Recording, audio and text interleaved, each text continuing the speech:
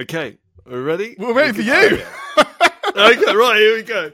I was born ready, dude. 3, 2, 1, action! Right, hello everybody. Welcome back to the... Unbelievable. Descended into chaos already. Welcome back to the... I'm just going to carry on. The show must go on. Welcome back to the Distinct and Jovial podcast. My name is Jerry, and I'm joined today, as always, by my wonderful co-founder, Dom. Hello. Like I said, I am so relaxed for this one, ladies and gents. I've tipped my chair back. You wait to hear the outtakes later on as well. You go for it. You go for it. This is episode number 28. I'll have you know. I'm going to start with...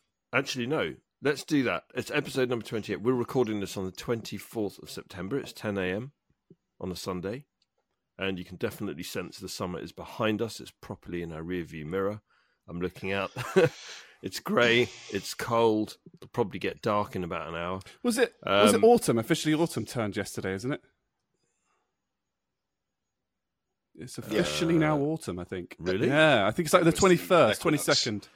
Yeah, the equinox. The equinox, Yeah. So there was probably a few people dancing around Stonehenge.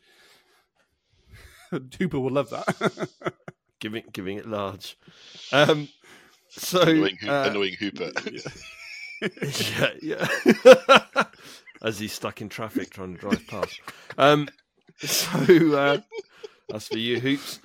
So I'm going to start with this disclaimer. In fact, it's a good idea that I get the disclaimer in as quickly as possible. So the disclaimer, the views are purely our own. They don't represent the company or companies that we work for or any organisation for that matter. And we don't represent other people's views either. They are purely our views and our views only. Right. So where do I start? So Dom decided it'd be a good idea to host my first podcast and be thrown in at the deep end. And he decided to do this when we get a guest in that could take this podcast down some very, very dangerous and slippery paths. That's all I'm going to say. But I want to do a formal introduction, and I've actually got a sort of introduction. A formal introduction? Wow! A formal introduction. I've never done this to one of our guests. I'm super glad that I'm sitting down for this. There you go. Some of this is going to be fact. Yeah. Even fiction has some very sort of fact very these little days. Very little of it will be. They call it. But anyway, let's start. So today we have a guest on the show who's once described as the whirlwind of his generation, the disruptor, the destroyer of boundaries. Voted most controversial figure of the year 2 years in a row by Good Housekeeping. That bit's actually not true at all. He's a strong flavour, ladies and gentlemen. I present you Steve, also known as Chat Stevie T. Hey. Welcome. Good morning, everybody. Well, and, I just want to say thank you guys for having me on. It's genuinely a privilege to be here. That's got to be the best intro ever. That is, that is, yeah.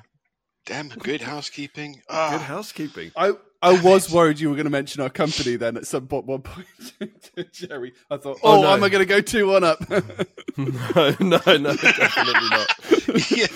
Yeah. Well, we don't work for Good Housekeeping anymore. Oh, dear. Right. I expect that at some point Jerry is going to blow an O-ring and it's just going to be he's just going to collapse in a heap. So it's going to end up being... If that happens, Dom, you just step in. Yeah, of course. And Step you take in. over, right? If you hear the sound of a deflating balloon, that's when you know that we've got to that stage. That's true. And I don't think that's going to happen. So welcome, Steve. How are you feeling? Relaxed. Standard for me. Good. Just, yeah. Steve was any more relaxed, he'd be horizontal. Yeah. Damn straight. So usually, doctors will say just sit back, relax, breathe. This won't hurt. And it won't. So, Steve, you're in the right frame of mind for this. But then it does hurt. Always. Yeah, but we have to give you the illusion that it won't, You know, and then I'm a man who's at a certain age, and we experience certain problems with certain areas of our bodies that require doctors to check certain things in uncomfortable ways that leave you feeling humiliated and covered in shame. It's like something quoted like out of Family Guy. That is, isn't it? That's, like, that's full Seth MacFarlane.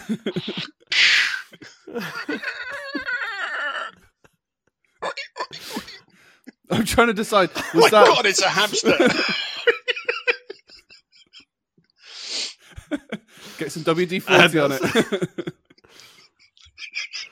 Do we need to get the crane out just to lift you back up? Three in one. Yeah, a little bit of 3 in 1 in there. Yeah, my dad always says that when you have a prostate exam, just make sure the doctor doesn't have both hands on your shoulders. There we go. We've reached the level where I expected us to start. What are we? Well, I started recording early, so maybe 4 minutes in. Right. So, moving swiftly on. Whilst Steve takes a sip of his, what was that, tea, coffee? Whiskey? It's coffee, Whiskey, and it's bourbon. in my cat. That's too early for whiskey. It's in my Cat in the Hat mug. Nice.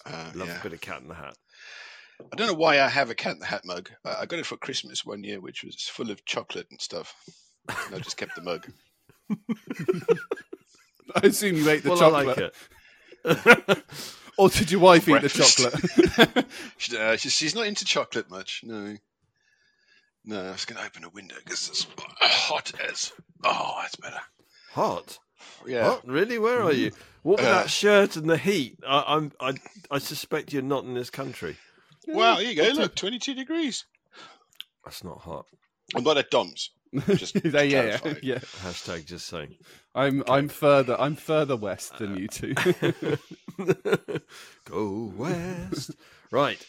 So, let's start with, we've got a number of things to cover off today, and we're going to kick off with interesting facts. So this is the first section. Dom. Should have probably renamed that to interesting fact because I've only got one, but I think it'll be I think it full QI quite interesting. So, I think my dad actually sparked this off because he messaged me, and I can't remember how old I was, but he just went, "Happy 10,000th day," to indicate the 10,000th day that I'd been alive. Well, you turn 1 billion seconds old when you are 31 years old and 8 months old. And so for me, on the 7th of September, so just over 2 weeks ago, I officially hit 1 billion seconds of being alive. Yes, I'm amazed I've made it that far. I'm going to clap to that. It'd be rude not to. So, yeah, congratulations, That Dom. is my interesting So, yeah, fact. Congratulations. I'm just wondering when I'm going to reach my 2 billionth. Billionth. So you'll be Is it in my 60s? 63 and 4 months. Okay. Yeah, but is that an American billion or a UK billion? I don't think there's a difference anymore. I think 1 billion is now 1,000 million.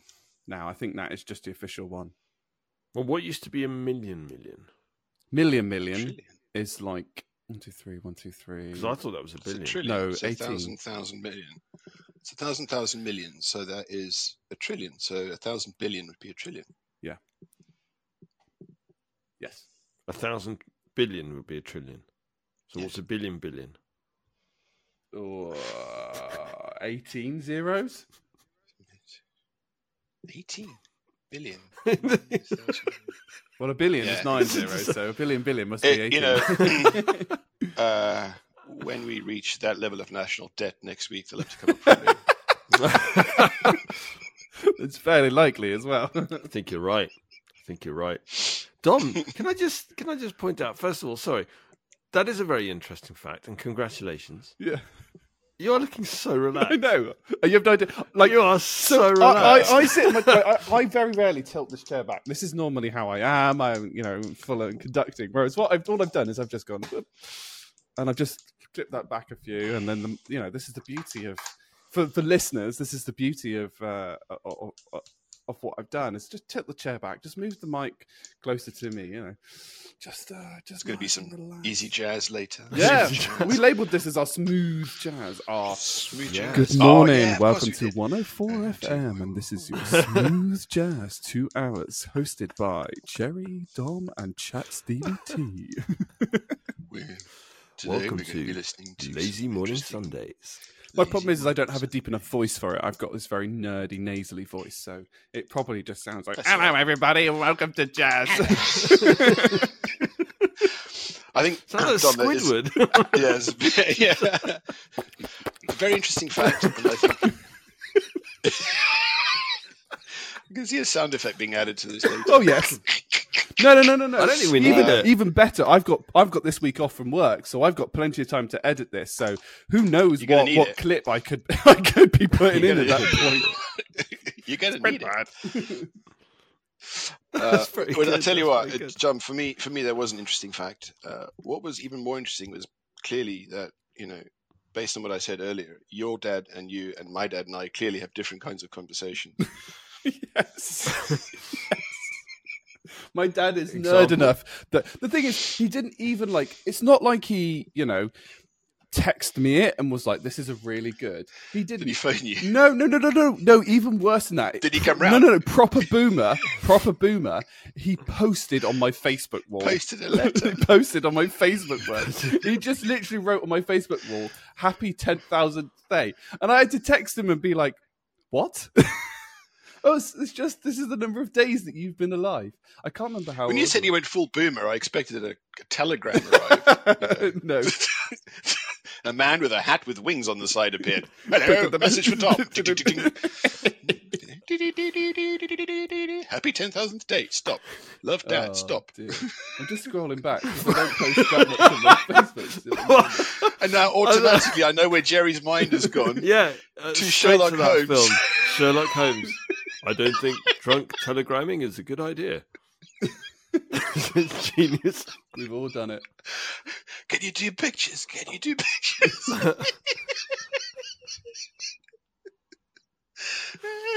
So is that how they do it? Sketch artist in there. Is that where Paint Me Like One of Your French Girls came from? It was to send a 1930s nude picture to somebody. Nudie, yes. I'm in receipt of your picture on Wednesday last. I am confused. Is this your private parts or a map of Florida? That's brilliant. Oh dear. Oh, I can't find it. Although I will just say to everyone that listens to this podcast, I have just lost the game. So after scrolling, you've lost the game. I don't think you and Tom. I'm going to get. I think you have to be a certain age to get that. I'm going to get loads of hate. All my friends are going to be like, "Oh, damn it, Swanee, definitely." And he'll be in the car as well when he's listening to this, so he won't be able to respond. You're not going to expand on that, are you? What, the game? Yeah. I mean, I think, Steve, you might have probably heard of it, but the game essentially is when you probably, but I've probably forgotten. Which is the purpose of the game. If you think about the game, you lose the game, and you must inform everybody around you that you have lost the game. And because they therefore thought of the game, they have then subsequently lost the game. Lost the game. Then you get about a few hours saving grace, which means that Jerry has now lost the game because he plays it. But everyone else that is listening to this podcast has now also lost the game. So I will know when people are listening to this podcast because I'll probably get a text that just has Dominic with exclamation marks going, I lost the game, God damn it. Dominic. Which means that subsequently I will cause myself to lose the game in the future as people listen to this at different times and send me messages that go, I just lost the game. So, yeah. Well, yeah, you're going to get text messages. Yeah. Possibly telegrams. You might even get beat. Telegrams, yeah. Pager. Can you imagine that? Getting beeped and then you have to call through. Dad, everything all right? Yes. Yeah. Congratulations on reaching your 10,000th day. Stop. Stop. That is the type of thing that he would do.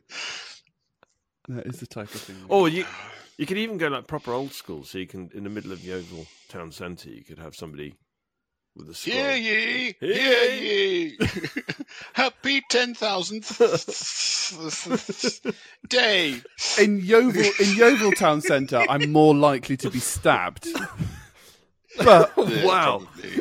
in my previous, the previous place I used to live in Royal Wootton Bassett, it wasn't Royal when I was there. We still do have the town crier. We still do have it. I was about to say, in Yeovil, you say you're more likely to get stabbed. Probably by the town crier. That's why he was ceremonial elected. sword. Hear ye, stab, stab. Hear ye, stab, stab.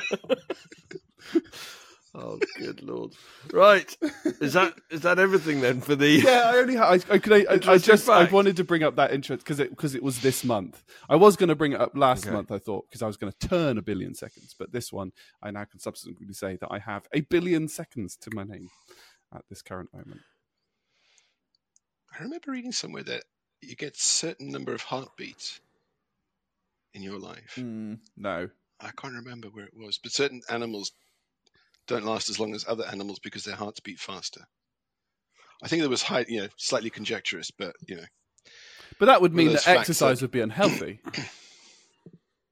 It is.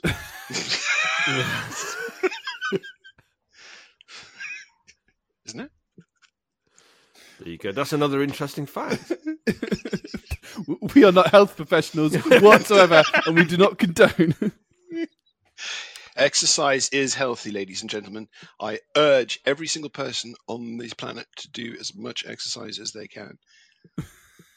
But to not weirdly use up too many of their heartbeats too quickly. Yes, don't use up your heartbeats. Weirdly, I've now got the scene from Game of Thrones where they're trudging through the winter wasteland beyond the wall. Spoiler alert for a 10-year-old program. And Jon Snow's like, what keeps up? What keeps you alive? And he's like, walking's good, fighting's better, fucking's best. It's best. That old meme. It's one of my favorites. One of my favorites. I will bleep that out, man.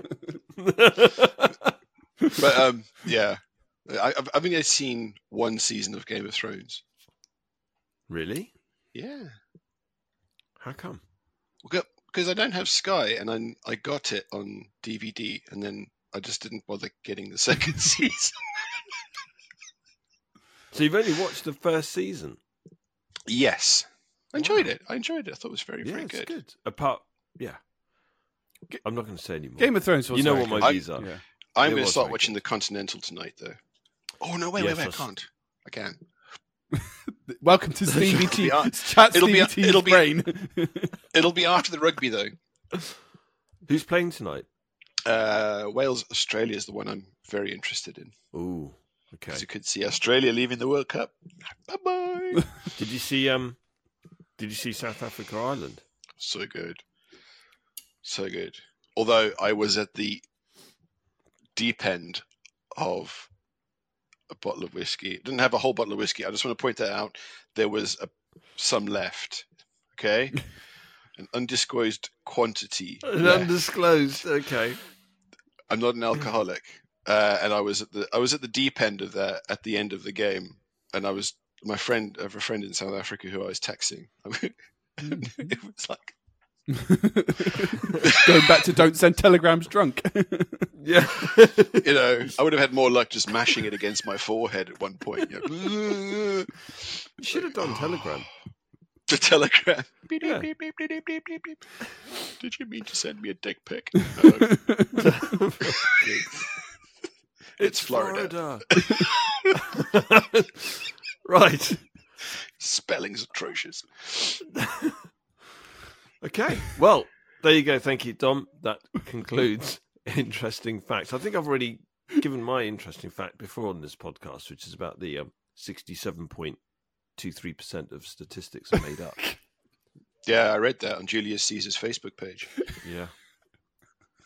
Yeah, but now we get to talk about a trending topic. Have you seen, now you've mentioned Julius Caesar, have you seen the TikTok trend? You two might not have, but at the moment there's on like Instagram and TikTok, there's a lot of girlfriends asking their boyfriends or wives asking their husbands, how often do they think about the Roman Empire? What? how often do you think about the Roman Empire? Occasionally. Roughly? What, is this a question to me as well? Yeah, a couple of times a month, once a week. A couple of times a month? What? Yeah, why not? Yeah.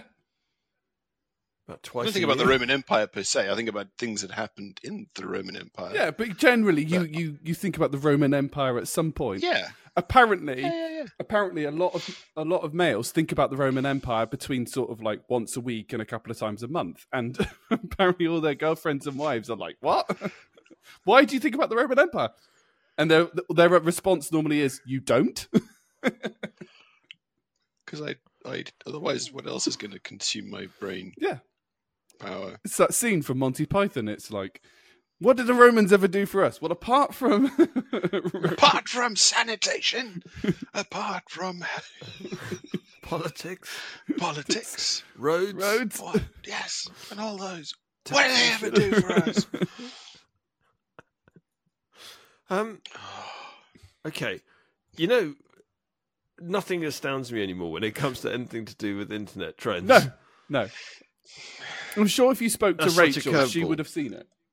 She would have seen the trend. I miss the good old days of the internet when you only went on for one reason. To check your email, Dominic. And your bank account.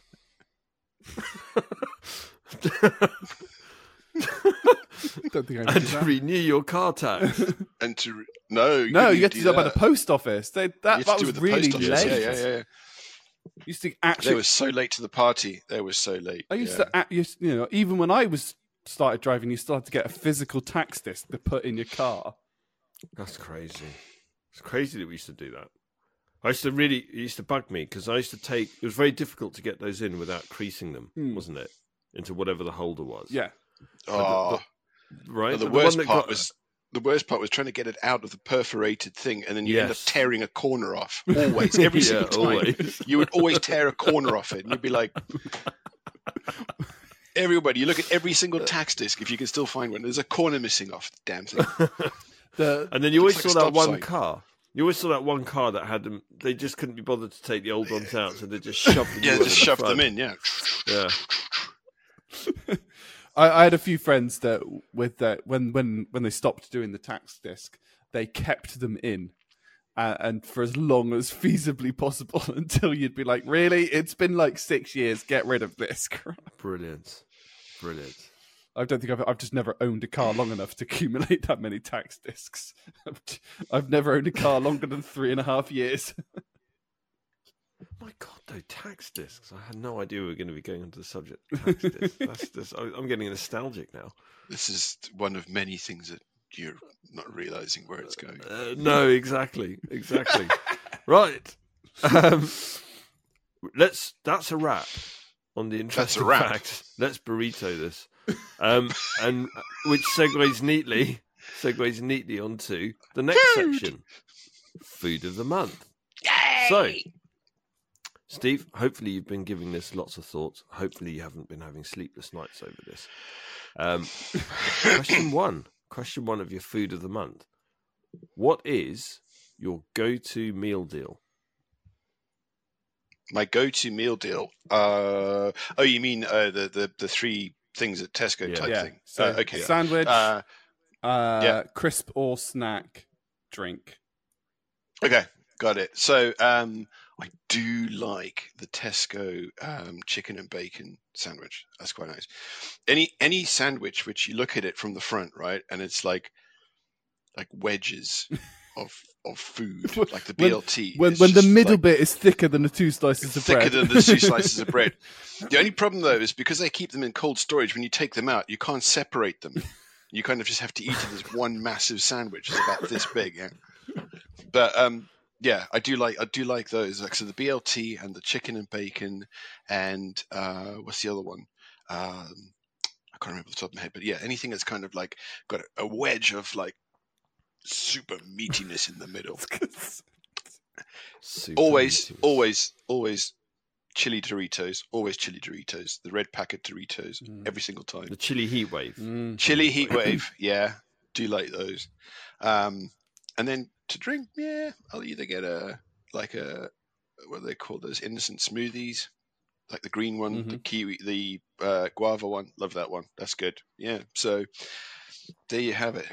Insight into That's a strong choice, meal deal choice. That is a strong choice. It's definitely again similar trend to other people's. It's bang for your buck. Absolutely. Because innocent smoothies on their own are like 67 quid. Yeah, they are. Yeah, frighteningly expensive. Well, yeah. I would like a little one. Would you like to mortgage a house? Interesting story behind Innocent. Actually, so his friends, I think it was 3 friends that started it. And they literally just they loved smoothies. They were they were health fanatics, from what I can recall. Probably got all of this wrong. And We've done facts. It's okay. We can talk a bit. We have done facts, but I just think it's fascinating how businesses start. So they took their smoothies out into the high streets and just got people to try them. Said, "Do you like this? Don't you like this? What are your comments? What's your feedback?" And they then came up with a range of smoothie products based on people's feedback, and then launched the company. Yeah. A lot. I would have. Like I say, all of that could be wrong. It could be wrong. But it sounds good. What's interesting is a lot of the companies I find are normally started out of malice. This person's annoyed me, so I'm going to create a competitor. Like Megadeth. Yeah, well, yeah, we said that story. Yeah. Megadeth was created out of malice of being kicked out of Metallica. Was pretty malicious, yeah. What was the one? It was the the automated, telephone number, automated call center operators almost. So you used to phone up and it used to go to a person and then they'd route your call to the correct, switchboard. Yeah, switchboard. And the automated one came in because there was, I don't remember the names, but the guy owned a funeral home. And he was massively losing business. I know, it's a bit of a morbid business, but he was losing business and it's essential. Yeah, I mean, yeah. But he wasn't getting any business, and he wondered why. And what was happening was people were ringing his funeral home, and there was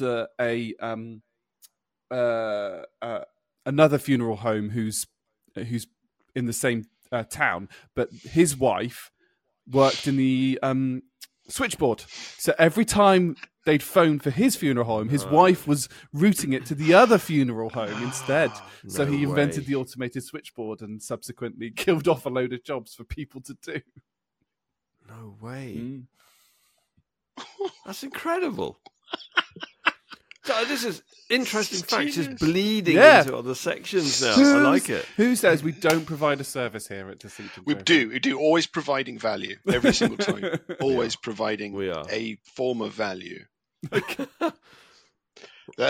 We deliver value frequently, many times during the podcast.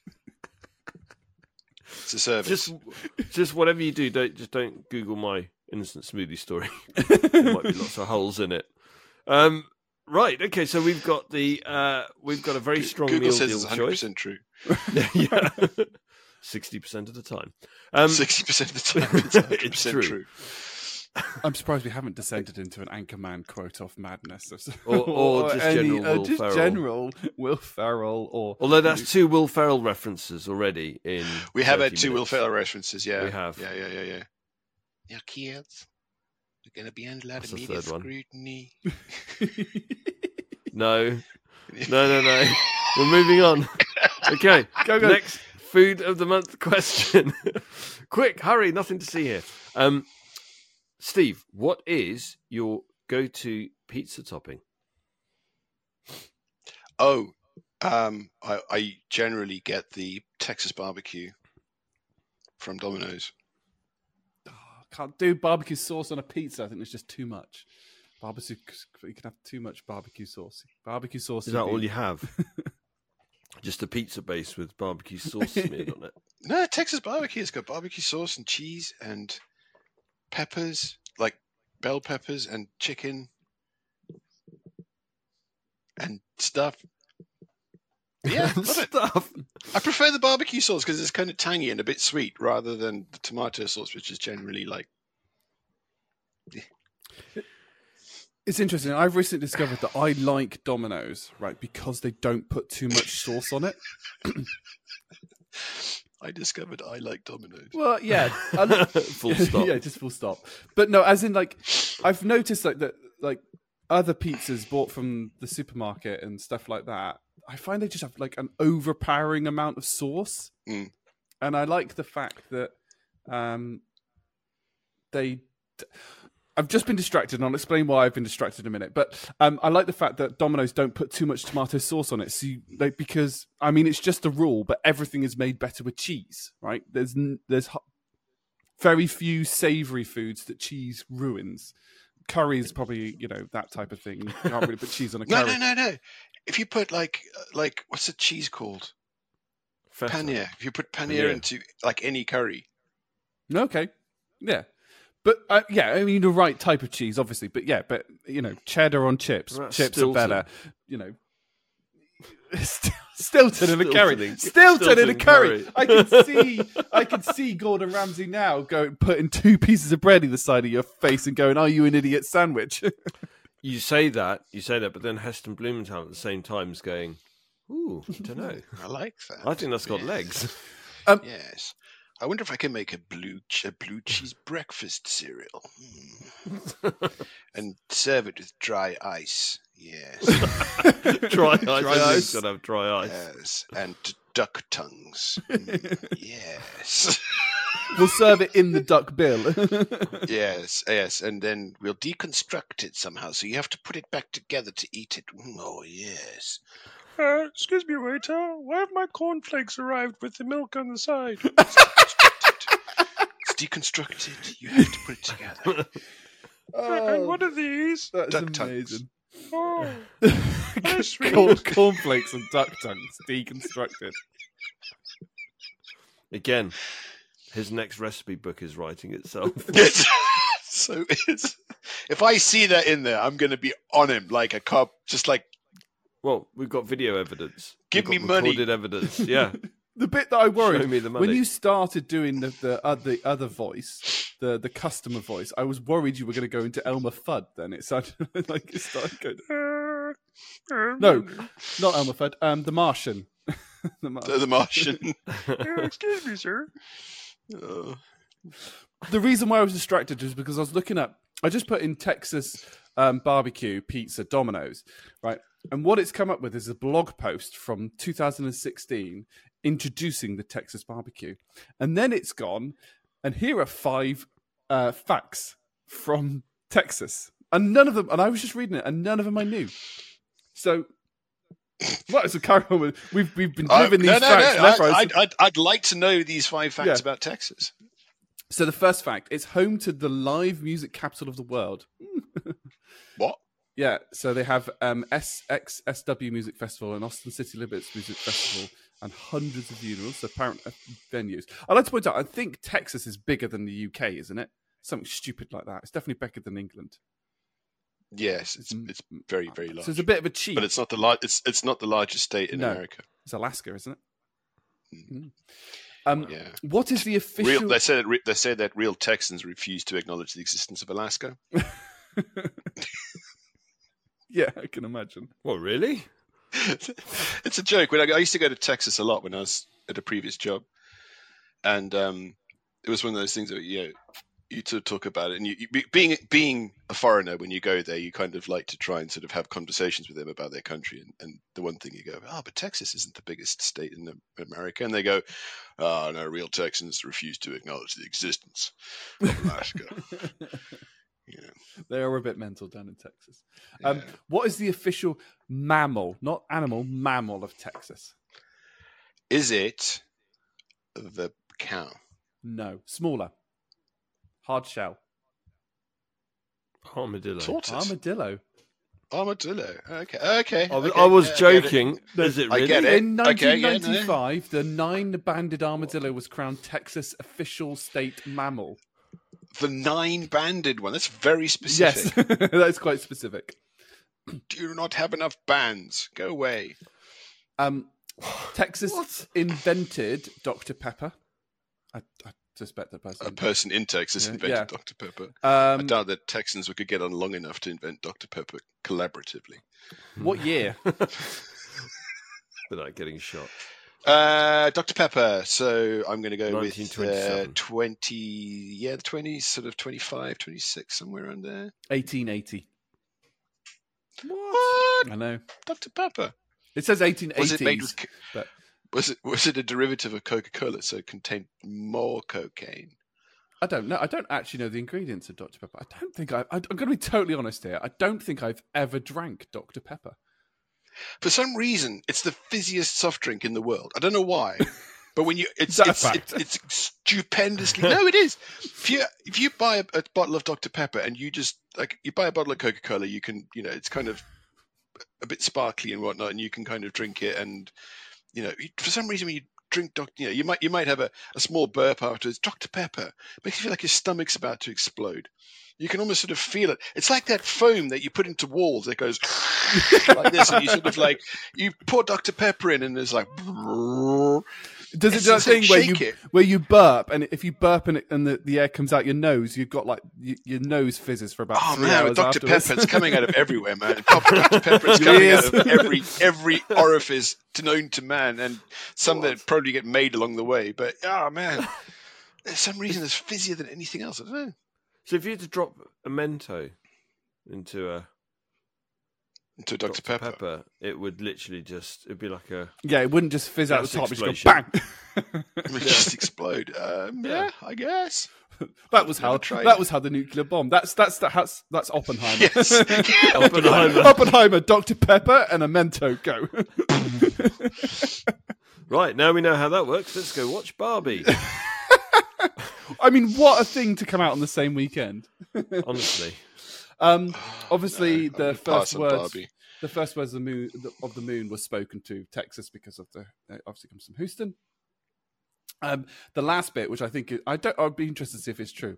It's illegal to graffiti someone else's cow. You can graffiti, which suggests that you can graffiti your own, and I'm assuming that's for markings, but it's illegal to graffiti. But I've just got images of all the funky graffiti that you get on the sides of railways, branded on all these cows. What about Banksy? What if Banksy? Yeah, the Banksy. And then when the cow was sent to become burgers, that's the shredding. No, you can't do it. Girl. Yeah, you can't do it. That's a Banksy. I want someone to just do some Far Sides on the side of cows, because that would be just absolutely hilarious. That would be the funniest thing in the world, just Far Side cartoons on the side of cows. I mean, I don't know how you would find someone else's cattle to graffiti them. I mean, it's one of those weird things when you go to Texas and people go, you expect it to be covered in cows, but it's not. You can just drive for hours and not see a thing. Not even a cow, because the ranches are so big that their cows are all over the place, but they generally sort of tend to stay where they feed them, because there's not a lot of pasture land. So they feed them in specific areas. But yeah, I mean, you'd have to really want to graffiti somebody else's cow to graffiti another person's cow in Texas. You would have to plan it. I'm just noting that as a to-do item. Graffiti Far Side cartoon on the side of a cow. Someone else's cow in Texas. I've just taken out the URL. Is there a Domino's blog? There is a Domino's blog. And what? Why would they need a blog? How often does things change? They don't need a blog. How often do things change? That's the honest answer.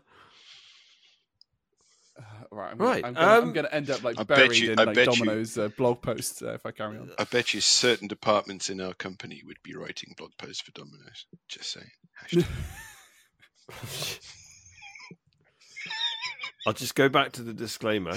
The views are purely our own and don't represent the company or companies we work for, or any organisation for that matter. I'm saying nothing.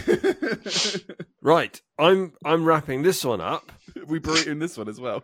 I'm definitely burritoing this one. So thank you very much. Was that the only two questions? I thought you were going to give me a pasta one. pasta one. What one? Well, I mean, so we last time with Fiona, we felt like that we just did nothing but food items for the whole, and we didn't give an opportunity for Fiona to talk to herself about as our guest. Talk to herself. talk about herself. No, I'm not hosting. I don't need to be perfect. It's fine. Never give me an opportunity to talk to myself. But I can absolutely dig out more food questions easily. Let me do that. Well, wait Jerry, 1 second. We got other questions. We're deviating. We are deviating. Yeah, we're deviating.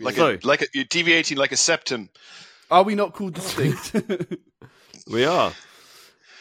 Let's stick to distinct instead of deviating. Right. So that wraps up the food of the month. This one, I already know what's coming up. I don't. I'm so curious. This next section is going to be very, very funny. So we are moving on to the section that is Room 101. And, yes. And Steve, we have discussed this already. And I know, but I've added another one. Oh, have you? Excellent. So you've now got 3. 3. Excellent. So I'm going to hand over to you. You've got to convince us, by the way. So Dom and I then have to make the determination as to whether or not we are going to put those items into Room 101. Are they going to be easy things to put into Room 101? Well, one will be. One of them will definitely. Is one of them going to be, yes, Lamb, don't get that in. Yeah, totally. Oh, well, yeah. I mean, let me start with my left field one. So the first thing I want to put into Room 101 is I want them to ban, by law, under penalty of something really horrible like Room 101, the playing of Top Gun music at air shows. This is very important to me. Do you just mean do you mean the theme tunes, or do you mean any song that has been used? All Top Gun music. Take My Breath Away, especially Take My Breath Away, especially Danger Zone, especially the Top Gun anthem, especially Mighty Wings, especially every song on that sodding album at air shows must be banned. It's like, we get it. Top Gun was a movie that some of us on the beach saw in 1987 or 6. Somewhere there. That wasn't 5. It was definitely 6 or 7. 86 or 7. Yeah. 86. Oh, yeah. And are you trying to tell me that they've not made another song that you can play at an air show in the last 30 years? I reckon there were probably, interestingly, the first song that came into my mind, or theme song, the Airwolf theme song. Oh, yes. Now that would be brilliant, right? That would be brilliant. But Top Gun music, like, we're sitting there and there's like this, I don't know what it was, a helicopter or something. I don't know. At this point I was trying to keep up with Jerry's wife and the alcohol stakes, but I mean, I kept up. It was borderline suicidal, but I kept up. But it had like Take My Breath Away, like and it was like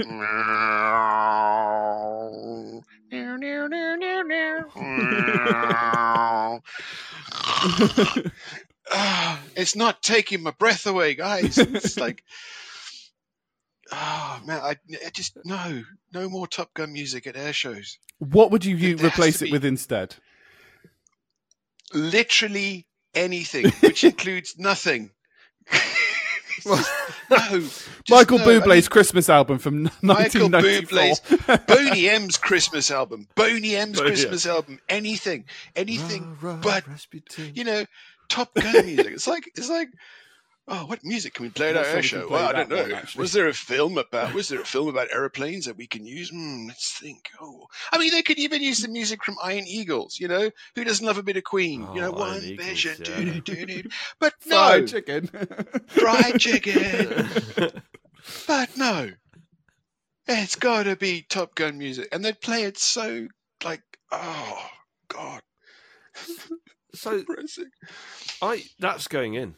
For me, I mean, I agree. Yeah, I'm more curious now about what you would replace it with instead, because you could go, you could go anything, couldn't you? You could have a little bit of Tchaikovsky into I don't know, I'd have the some Imperial Tchaikovsky. March into. Oh, why wouldn't you have some Star Wars? Why wouldn't you? Taylor Swift.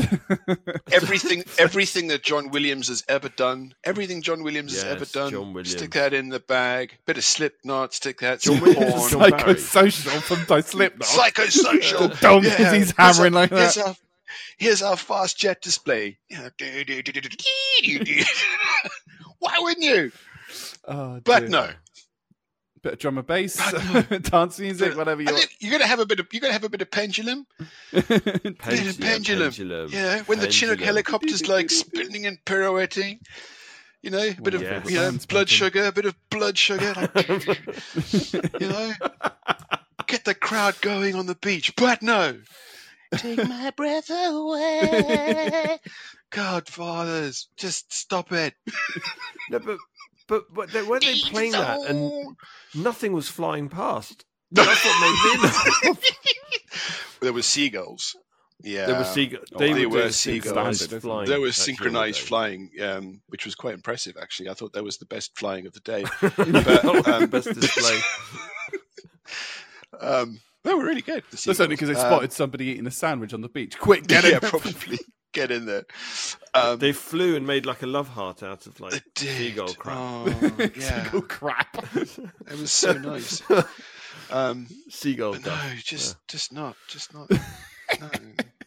I love Room 101 rants. It just puts the guest or whoever's brilliant. ranting into just I'm trying to get my rants out before I get to my big topic, but I'm trying to get all my rants out because when I get to my big topic, it could just turn into the biggest rant of all time, and I don't want that. I just want it towards the end of that one. You're almost foaming at the mouth, so I'm looking forward to this. Right, so Room 101, Top Gun music at air shows, 100%. Top Gun music at air shows. That's a slam dunk. That is a slam dunk. So, on to Room 101 item number 2. Skinny jeans. Ooh, controversial. When you say skinny jeans, Whoa. I am going to... Right, so this is going to be interesting because I am going to represent the millennial here, right? And this is where, like, Gen Z and millennials disagree, and I'm very curious to see how you're going to convince it. But I'm gonna caveat. When you say skinny jeans... Is there a specific gender on them, or is it specifically like just skinny jeans, super really tight ones, or the super really? So let me explain. So skinny jeans serve one purpose, and that is to show the world you don't have legs. Right. They are there to make it look like you are a human being riding a chicken. I've just got visions. For you, no day is a leg day. No day is a leg day ever. Just the very act of putting them on kind of indicates that you can get your legs in them, and that your legs must be this thin to fit into them. Legs. Chicken legs. Are you riding a chicken? Are those your legs, or are you riding a chicken? I played rugby for like 30 years. I got chunky calves, chunky legs, and it's just the thought of putting something on that's that like doit. Doit like a tiger.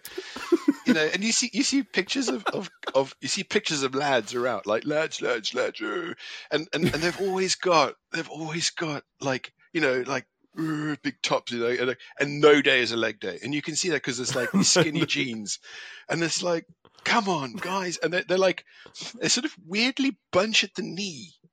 For some reason, they look like those trousers that they used to wear like in World War II. Like you see the Germans wearing them. They sort of punch out at the sides, like +4s. They kind of bunch out at the sides, and then you like gather around the. It's like they look like culottes with like the bottom part painted on. We go from skinny jeans to culottes. But they just look silly. Just MC Hammer trousers, which are the opposite. No, parachute pants. Parachute pants are fine because they're kind of like big and puffy, and they kind of like that's fine. But you kind of like skinny jeans. It's like they kind of weirdly stop at the knee somehow, and then like the rest of it just seems to sort of be painted on, like wrap. There must be like a wrap that you can sort of buy that you sort of just like wrap around your legs. This is the bottom part of the skinny jeans. I just know they look stupid. So I'm going to defend every millennial here, I think. As I know, I can see Samwise is probably going to be like, no, don't take away my skinny jeans. I think it. So, like, I'm wearing jeans at the moment, right? And Are they skinny? No, they are, but they're slim fit. So they're not like. So slim fit's fine because they're not the kind of. When I'm talking about skinny jeans, I'm talking about the ones that are like, they're like leg wraps. Yeah, but I will like jeggings. Yes, No. Similar to that. Like I can't find a picture of them. But they look stupid. I think I think this is where fashion, and I'm not a fashionable man, as I've been told. As anyone have noticed that I'm wearing the same T-shirt that I've probably worn in every single podcast, just as a different colour. And that the biggest complaint that somebody has made is, oh, you're wearing a bright one today, not the blue one or the black one, which I think is great. But I think skinny jeans on guys where they naturally have, like, where they're supposed to be like, really super fit, especially those that, like, you can tell don't do leg day. You're right. You look out of proportion. Like oversized t-shirt and really super skinny tight jeans are a bit like it's like an inverted pyramid with a head. Yeah. Yes, exactly. And that's not like, we all want that little bit of a triangle shape, but you don't do that with clothes where it then is so tight around your calves that you look like you've got, as you said, Steve, chicken legs. Chicken legs. But I think skinny jeans on, like, if the top half is proportionate correctly in terms of clothes as well, I think can look good, especially on, females. I'm not going to, women. I'm not going to sort of say that I'm not like, oh yes, you look really lovely today. I know. But so I see where you're coming from, especially as myself and Samwise have had this discussion. Sorry to call you out, Samwise. I'm sure you'll be fine because we've had this discussion before. But with Gen Z, so the generation below myself, they are bringing back. They're bringing back two things. The first is it mum jeans, like high waisted, like boot, like based jeans. So the bottom like flares, and it just or really like straight cut jeans that make you look like you're from a cartoon, such as SpongeBob SquarePants, where they've got limited pixels to kind of bring it in. It doesn't look quite white to me, right? But that's because I've grown up where skinny jeans was the norm. And the other one that Samwise says that she can't get on with, Gen Z are bringing back the middle parting, and she's like, no, let me keep my side parting. That's where it is. 90s. I would say that I would get on board with that, but for those that don't know me who are listening, I have a grade like 0 on my head, so I don't really have that problem. It's all right. I'm growing you a wig, mate. I'm growing you a wig. Growing me a wig. Yes, Steve has got his full Chewbacca on today. Chris has got his Santa beard ready, and he's I'm growing you a merkin. A merkin. So I will say I will accept. Samwise is currently evaluating whether or not they actually do look like they're riding a chicken right now. You realise that? No, she won't. I know that. I love that. She's quite like. The thing is, this is also coming from the person that's probably sat on the sofa when she's listening to this. She'll have this on the TV, blown up on a 36-inch TV plus, right? And she'll be sat under a blanket cross stitching, and I'll be like, "What has us millennials come to?" Sorry, can I just ask a question on the middle parting? Are we talking like curtains? Curtains. Are we going back to full 90s? Yeah. I think Gen Z have brought back. I'd less like. I mean, from a guy's type of fashion, I don't really know how it works because obviously I cut all my hair off. But from women's fashion, it seems to be like the middle parting is coming back. So it's like even either side. And maybe what is it called where you kind of cut the middle bits? You've got a fringe. What's it called? Bangs.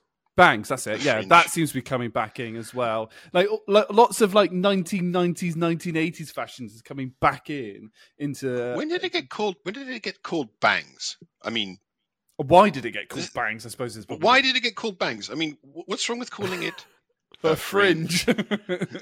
Is this a Room 101? Well, this is actually, going to be 2.5 item. Jerry's going to be going on now. He's going to be going on about. He's going to get confused. You know, instead of saying "what the fringe," he's going to be saying "what the bangs."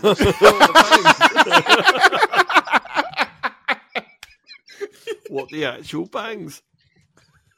That is the best thing I've heard. That's amazing.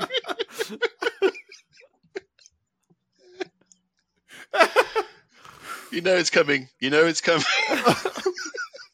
I can see, maybe not this week, but next week when I return back to work, there's going to be a meeting where all three of us are on, and Jerry's going to go, "What the actual freaks?" And both me and Steve are going to crack.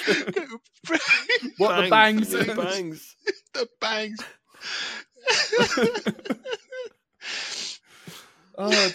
This is the type of. This is the thing is right. We've got the most unfashionable guy known to man, and you two gents that have grown up in the 80s and 90s, and maybe some of the 70s.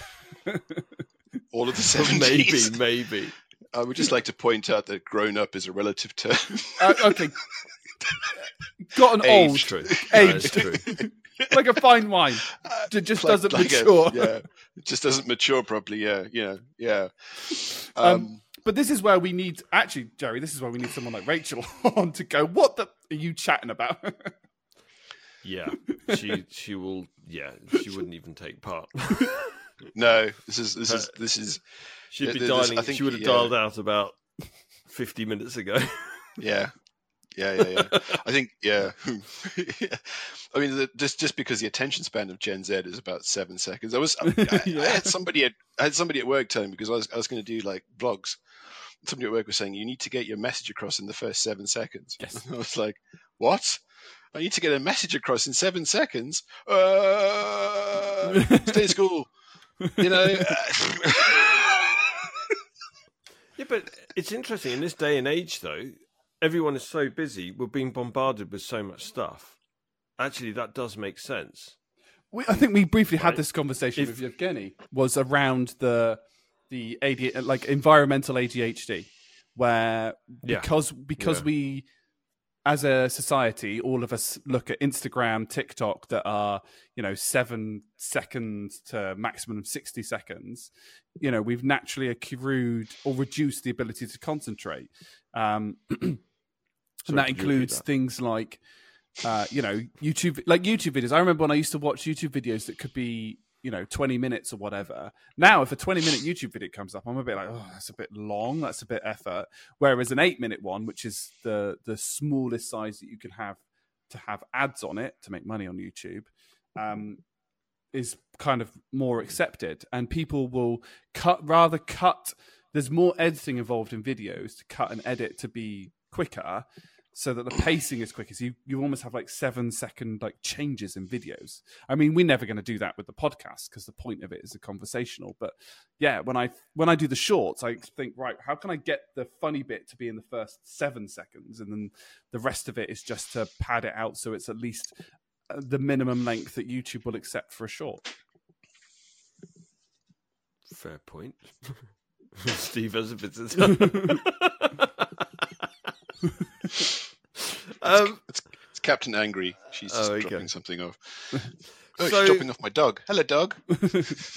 Arth, is that Arth? Yeah. It's Arth. Oh, look. Hello, Arth. Hello. I think is this the first pet on Distinctive Joe? Yeah, I think it is. Yeah, you've never bought Taco Bell. No. Oh, look at him. Look at him. He's so cute. Is this one of the things where we can go, how often is it that owners look like their pets?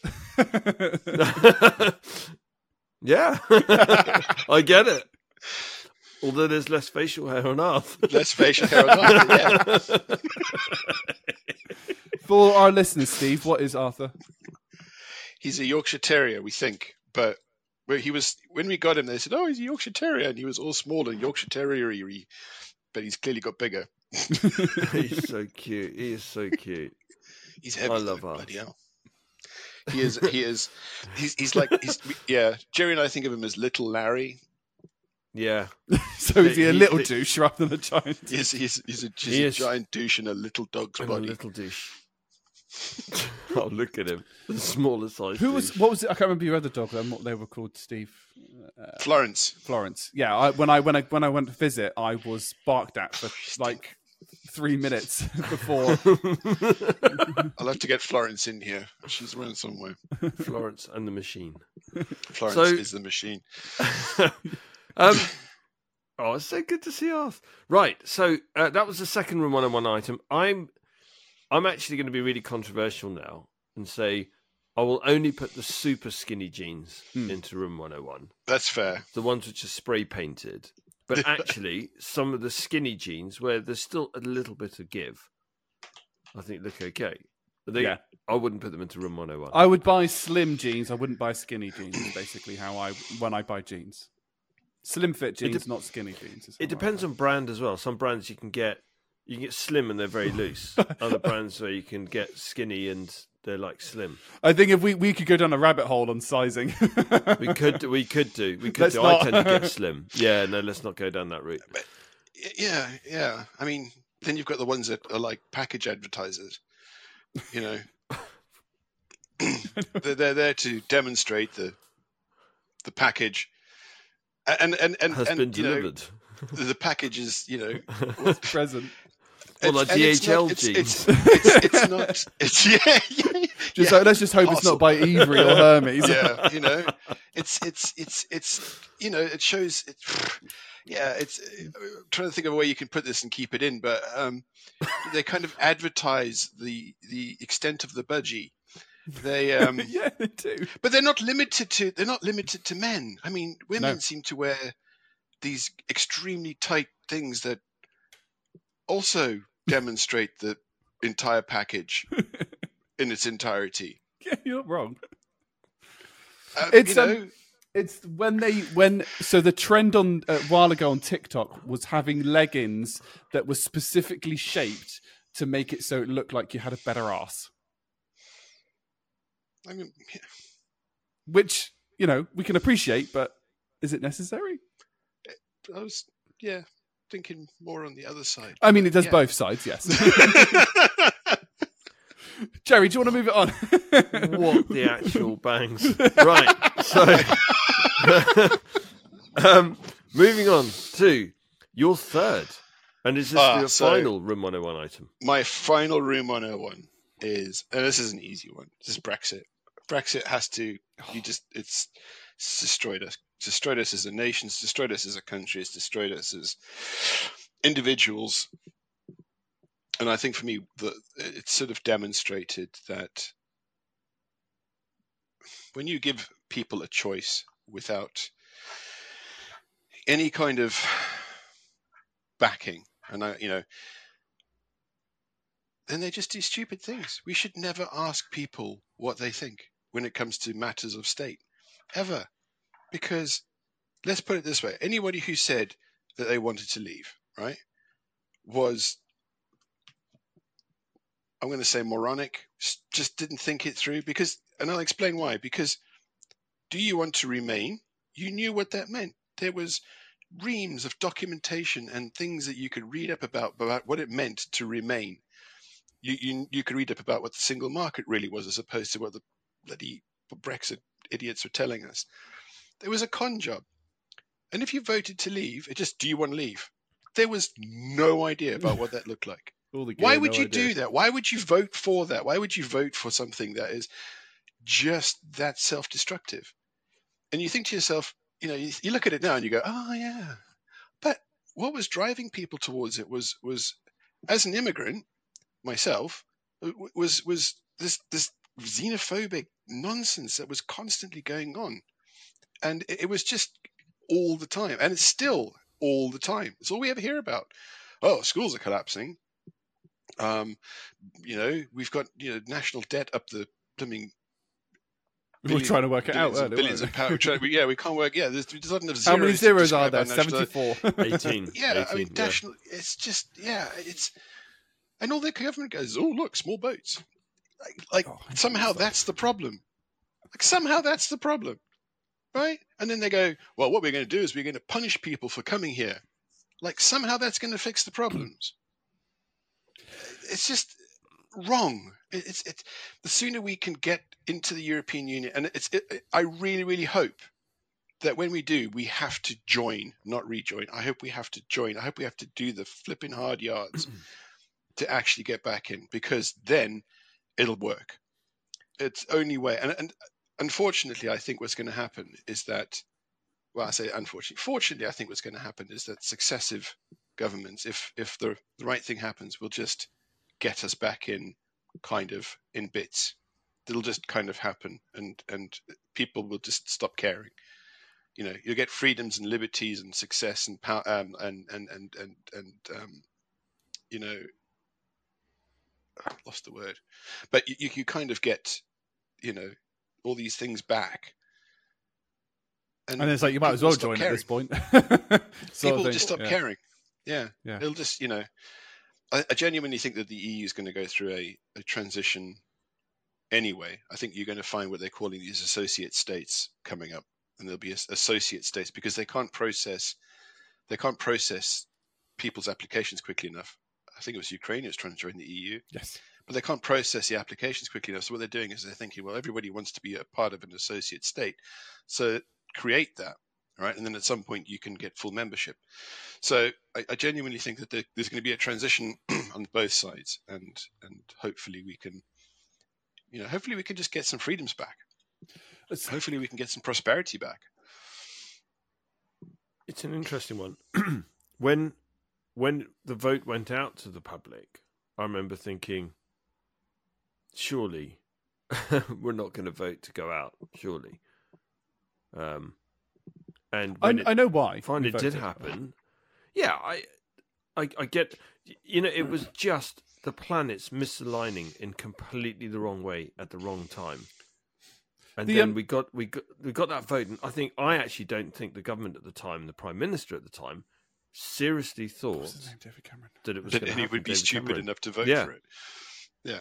So the interesting thing, right? So I did a lot of reading in a short amount of time to Brexit, because it kind of snuck up on me a little bit, because I wasn't really politically motivated at that time. I'm significantly more politically motivated now, because I've kind of sat back and gone, like, I'm going to swear, fucking thanks, right? Because I travel a lot. Like, do you know how painful it is to get in and out of Europe now? It's like, Jesus Christ. It's a nightmare. And, like, coming up, there's a potential that we've got to get visas. Now, I think it's Ricky Gervais, who's not my favourite comedian, and we should probably avoid talking about comedians because my other least favourite comedian at least might be going to jail for a long time, which would be wonderful. But Ricky Gervais at least kind of said, like, let's let the average human decide things. Let's not. Have you seen how dumb the average human is? And a lot of it comes down to, like, if you go back to, like, caveman era, where we were warring tribes and stuff like that, and we were warring because we had to survive, right? If you lost, you would be killed. That doesn't really happen these days, kind of ish. Like, let's take the Russian invasion of Ukraine, the illegal Russian invasion of Ukraine out of this for the moment in particular. But Russia aren't taking over Ukraine because they're going to run out of food or anything like that. They're doing it because they want to expand the amount of power. And that is the flaw with society at the moment. The flaw with society at the moment is everyone's obsession with greed and power, right? And if you got rid of that, you would absolutely cure a significant portion of the world. So when it came to Brexit, there were two reasons why people voted to leave. The first one was the greed of people. Like, those are generally the older, mature people that had lots of money, that knew what they were, that kind of knew that it would be a bit dodgy, because they knew how to take advantage of that. They knew how to put stocks in the right places. They knew how to make shares, and they probably made big dollar, right? Go to the Chinese market, go to, like, the American market. Look at me go back. Right. So they did disaster capitalism. Yeah, exactly. Yeah. It's a terrible thing and should be outright banned, legal, etc. But fine. The The other bit where people voted to leave, and is the bit that swung it, is the people that had no money. And it was the only mistake that the Remain campaign made, because the Remain campaign got a little bit, and it's the same with the campaign against Donald Trump. They were like, nobody's really going to vote for this, really. So they didn't. It's not they didn't try, but they didn't try as hard as they could. And the problem is the Remain campaign went, if you do this, the single market's going to crash. If you do this, the country's going to be in lots of money. And there are people that were like, yeah, but I can't afford to buy shoes now. So why would I vote to remain the same? So what they did is they went, the Leave side were making all these, what have now turned out to be lies and falsities, and were like, right, if you do this, we're going to, like, loads of money's going to come to our country because we won't be paying Europe. And they went, oh, I want to get on that. And so they voted Leave. And so they did that. And obviously there is also a bit of this, like, falsity about, like, all these immigrants that are coming in. Well, if you now look at, like, if you look at the proportion of immigrants that have come to this country, they are on a percentage base. I don't know what the percentages are. They contribute more to the economy than they take when they come in. So that's the positive things. Then you look at specifically the fishing industry. So all the fishermen were complaining that they're self-destructed. They've self-destructed. Yeah, it's hilarious. Leopards Ate My Face on Reddit is a great one where people suffer the consequences of the decisions that they've made. So all of the fishermen are now complaining that they can't sell their fish. Well, yeah, they can't because we're not part of the European single market. So you've just cut off your entire market share. Yeah, we're not a nation of fish eaters either. We just don't eat fish. No, but well, not to the extent that the French do. No, but it was an exporter. So yeah, great. We've got more powers over our water, so we can fish more. But can we sell it? No, because of the consequences. It would have been better to be part of the European Union and make the decision to kind of go, hey, do you know what?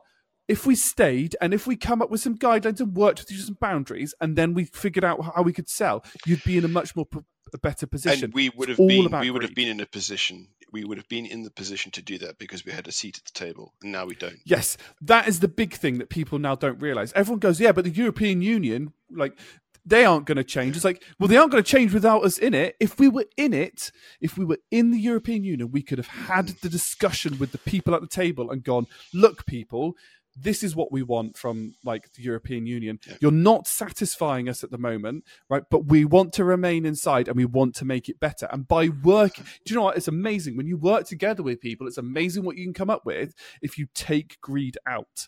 Now, I went on about greed, and I'm going to get onto my high horse a little bit, but I went on about greed in an essay that I had to write for my black belt grading.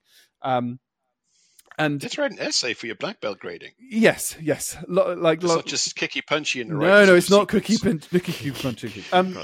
But one of the things that I said, like, the Scandinavian countries do this quite well. So, if you're caught speeding in a Scandinavian country, your fine is equivalent to X number of days' salary. I can't remember what it is, but it's a lot. Is a I think, it's a percentage, which means that if you are a multimillionaire, your fine will be hundreds of thousands of pounds. Whereas if you're, like, disabled and unable to work, but you get caught speeding, your fine is like, 10, I don't know whatever krona or whatever it is in different countries. In the Scandinavian countries, I'm not sure who's got the euro, but it's still the equivalent thing. And this is where you get, like, so you saw about the car crash that killed the pregnant woman with that, where he was doing like 136 miles an hour in the BMW, right? Because filming he was like, himself.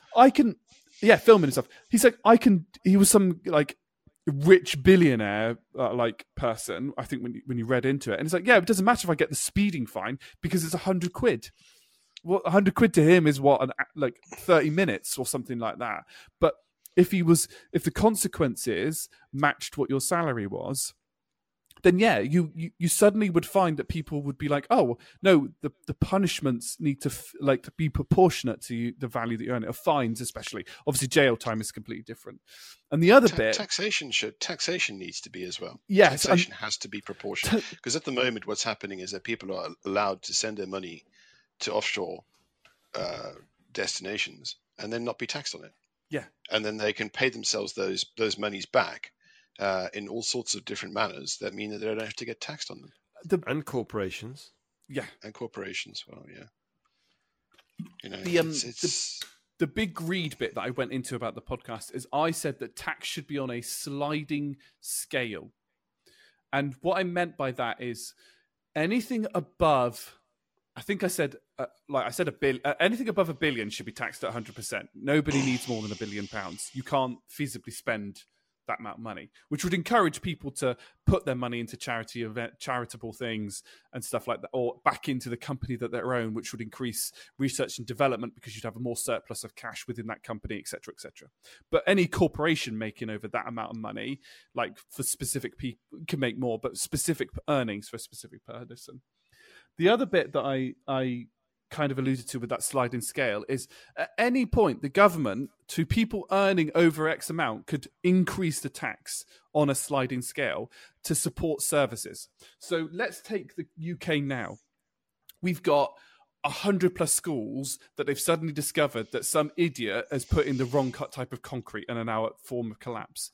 The government should be able to, the government needs to raise funds. So they should be able to slide in scale, increase the taxes on people earning over X amount until the infrastructure within our country can support the thing.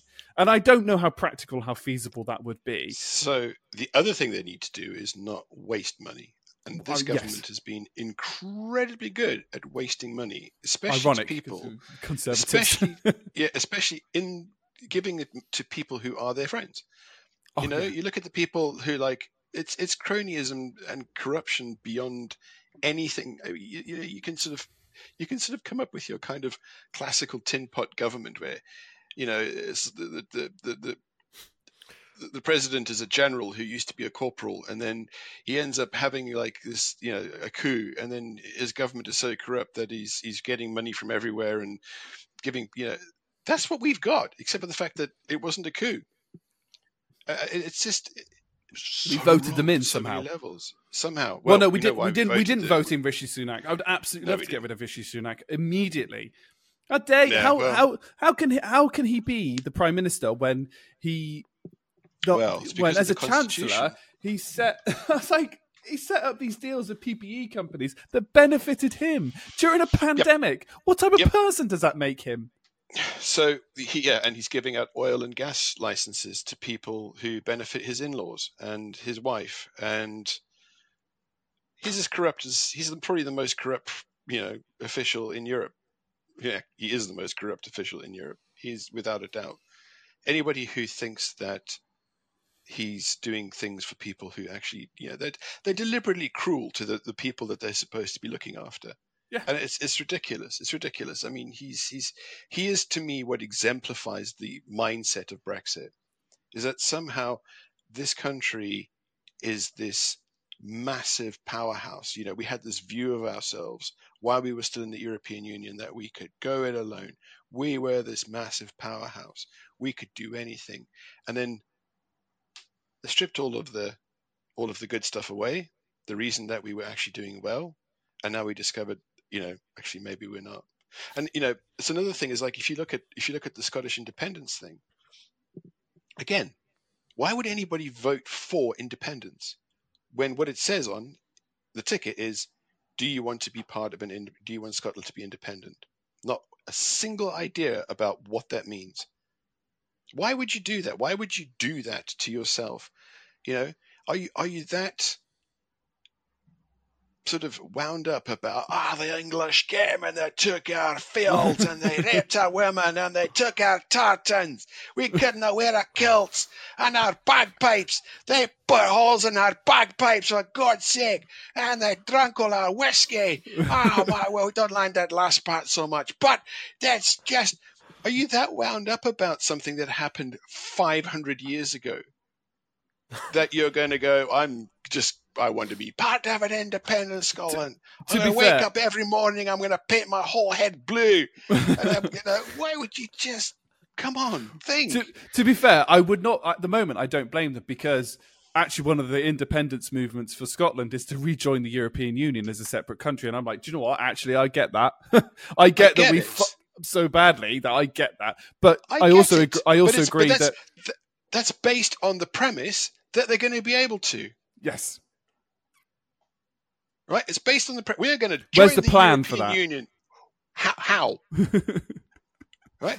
And correct me if I'm wrong, but the EU has a say in this too, right? Yes. And you've talked to them about this already. No, you haven't? Oh, okay. When are you going to? Oh, well, when we win. Okay. It might be a bit late then. Do you know what I mean? Yeah. Brexit. What they should have done is had a second referendum based on the deal, right? That would have been the way to do it. This 100%. Is the deal. 100%. This is okay. You voted to leave. This is the deal. 100%. Do you want it? Yeah, because this is what it's going to mean. This is the reality of us leaving. And they wouldn't have given us the truth anyway, though. But, no, and that is the problem. That's fundamentally, but this is a whole conversation that we could talk about for hours. I think one of the interesting things is. It was such a spineless thing to do as well on David Cameron's part, because he kept promising everybody, yes, I'm going to go to Brussels and I'm going to put a stake in the ground with regards to what we need. And interestingly enough, actually, a lot of the concerns at a political level were shared by France and Germany, especially the member states where the biggest contributors to the EU.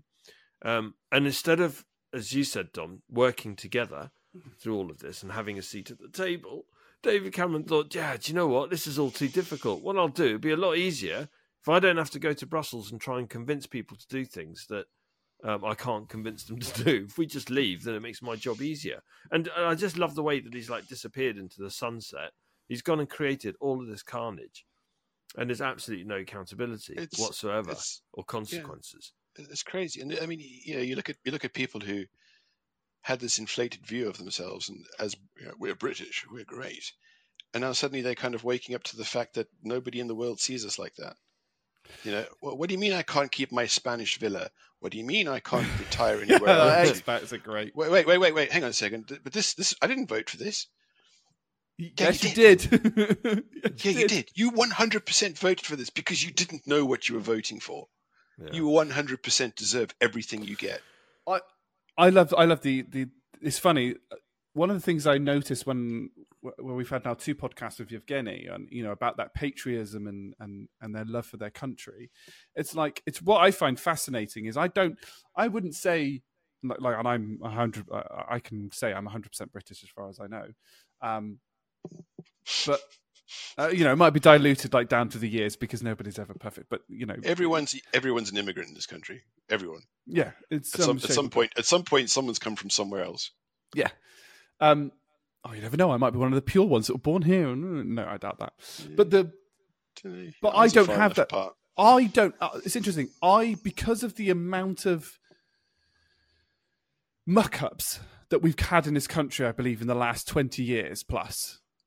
Right, and I'm 31, so I mean, lived through a lot in a very short amount of time. And two global recessions, freaking pandemic, 9/11, all these kind of crap. It's quite a stressful time to be, and that's not to say it's not impacted you two as much at all. It's just what I kind of perceive for myself.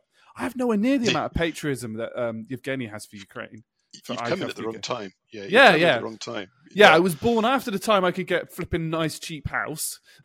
Right. I mean, I think it's using the word patriotism is an interesting one because patriotism, people confuse especially in Britain, confuse patriotism and nationalism. I grew up in South Africa, so I know, and it was a nationalist government. It was a highly nationalist government. It was awful.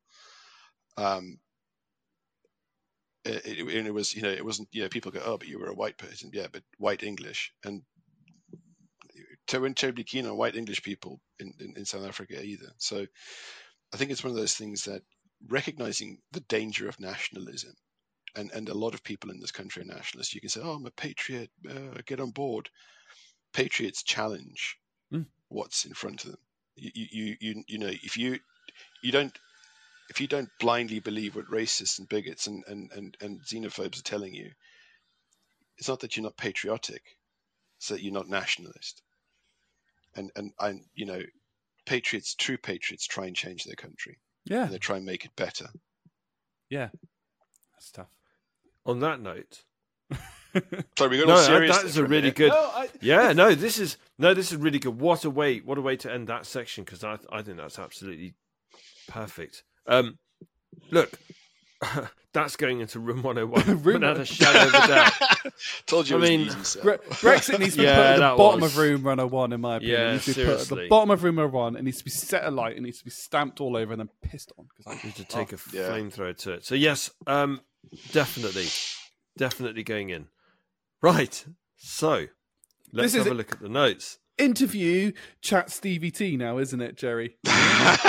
You might want to kind of elaborate on what that means. So I've always called chat Stevie T. Yeah.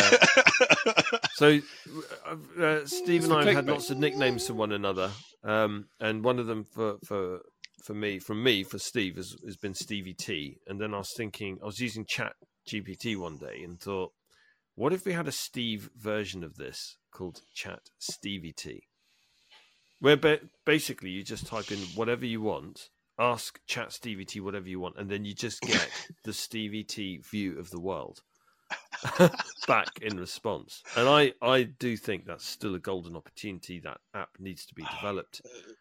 You need to get on that, Steve. It needs to be developed and not cancelled every single time it gets used. Yeah. I'm putting in the titles for pure clickbait, though. Yeah, go for it. I like the fact that actually we've even got Stevie T. So if you look at the names, it's Jezza, Dominic, Stevie T. Yeah. Stevie T. So another way as well. I'm the only one that's put in like my actual name. You two have put in. Yeah, I know. Just like Jezza. Yeah, did I put that in? Yeah, probably. You must have done. Those don't appear. They're just the file names. That just the file names that just get extracted out. Like the names at the top of our if you watch the video on YouTube, that's what I type in. I go ahead and change it. Got it. So it says my it says Dominic, it says Jerry. I'll put. What do you want? Do you want Steve? Do you want Stevie T? Stevie T. It's got to be Stevie T. It's got to be Stevie T. It's got to be Chat Stevie T. Chat Stevie T. But the I asked Chat Stevie T this question. I'm using it for clickbait the whole time. Chat Stevie T, tell me about Brexit. So, no, we've already covered that. That's gone into room 101. Bangs. Skinny Jeans. jeans. Chicken feet, legs. Chicken legs. Okay, so we are going to move into a section which is not in the script.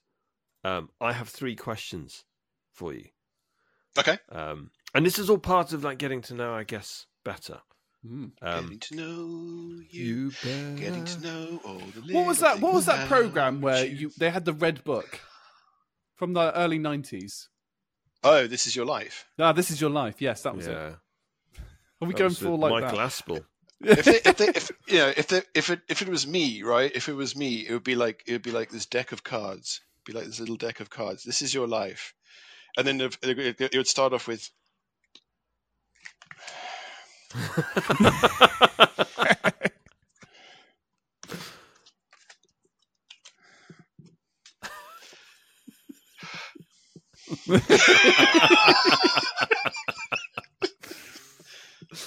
This is sort of interesting. Bear in mind, this is a family podcast. So, I'm going to say, I'm going to start. So, I want listeners to get to know you. I actually know a fair amount. I want listeners to get to know you a bit better. So, apart from the fact that I hate Top Gun music at air shows. Apart from, and the fact that you like barbecue. Gotta have Airwolf. Gotta have Airwolf. Promote Airwolf. Came out before Top Gun. It did. It did. Yeah. Did, yeah. You've had a colourful life. What have been parts of which I can actually talk about. Some of which you can actually talk about. What have been your most poignant moments or poignant moment, if you had to pick one? Oh my God. And I deliberately wanted to put you on the spot for this. Poignant moment. I wouldn't even know how to answer that question. I mean, there are the sort of obvious ones, there's like, because I've got 2 children, one of which is the same age as Dom, just about. you know, I think the thing that changed me the most was doing national service. And I wouldn't say it's the most poignant thing in my life, but it did change me massively. I think the person that went in to do their national service and the person who came out were very, very different. There was nothing that was impossible when I got out, largely because of what I did when I was in there, but nothing was impossible. There were very few things that I can't imagine myself not being able to do. And I think that that's something that a lot of people, especially these days, don't necessarily understand. Is that I was going to say, apart from a prostate exam. prostate exam. Prostate exam is not impossible. It's uncomfortable. I mean, Sorry. There was somebody who said to me on the topic of prostate exams, was that, can you do one? No. Somebody said, can you do, this is proper chat Stevie T, can you do your own prostate exam? Right? And I was like, I don't know. And it was a genuine question because there's a lot of chat groups and whatnot for people who've kind of going through prostate problems. Like in 2017, they found a very small amount of prostate cancer, but it's very benign. It's not doing anything, so it's fine. Most men will get some form of prostate cancer in their lives, and basically they will, they'll be fine. But somebody said to me, like terrified about going to the doctor and having, they said, when you're looking for, we're going for a prostate exam, what should you look for? And I jokingly, because I have a sense of humor, I said somebody with thin, long fingers, right? You don't want somebody with like big sausage fingers because, one, they're probably going to be a bit shorter, and two, you're kind of worried that you're going to feel his watch strap up against your backside when you kind of, so somebody, and the best, it's just like, if you can find a female doctor, best, because they've got the smallest fingers, right? The thinnest, and then this guy came back and he was like, okay, now I've taken that on board, and I'm like, probably shouldn't have. And then he said, can you do your own one? And I was like, do you know what? I don't know. I suppose you'd have to know. You'd have to know what you're looking for, really, aren't you? So what you're feeling for. Yeah, I mean, you said nothing's impossible. Nothing is impossible. It just came to. Yeah.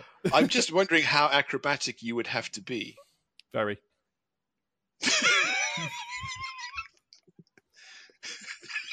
Anyway, I completely railroaded your question. Poignant question. Yeah, poignant moment. Poignant moment. So was that a national service? Was that in this? Sorry, was that in this country or was that in? National service. Yeah, national service. By virtue of the fact that we don't have it here, it was not here. No, I didn't think so. Dude, how old do you think I am? I mean, I think I did national service here in the 60s. I was part of the Home Guard. I was part of the Home Guard. Don't tell me your name, Pike.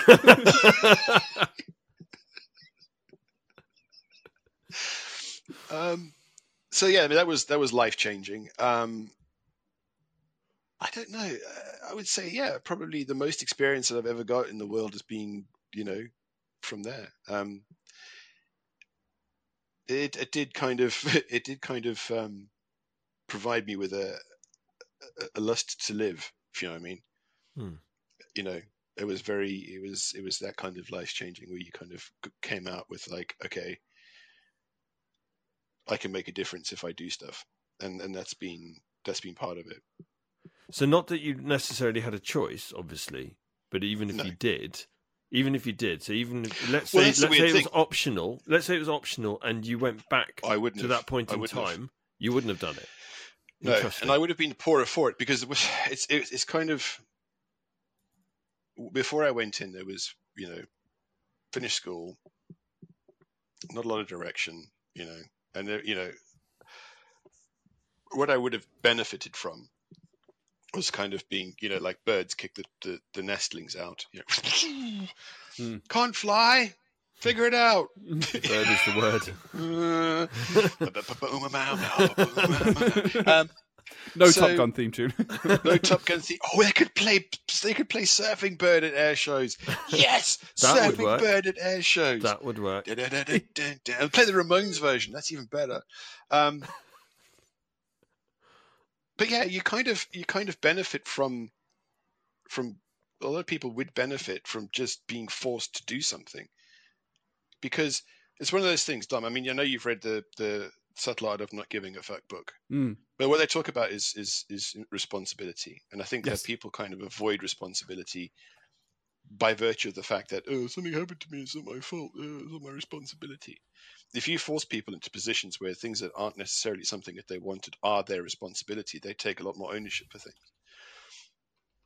I'm not necessarily saying that we should draft people into the army and have them, kind of do what we did, but especially not what we did, but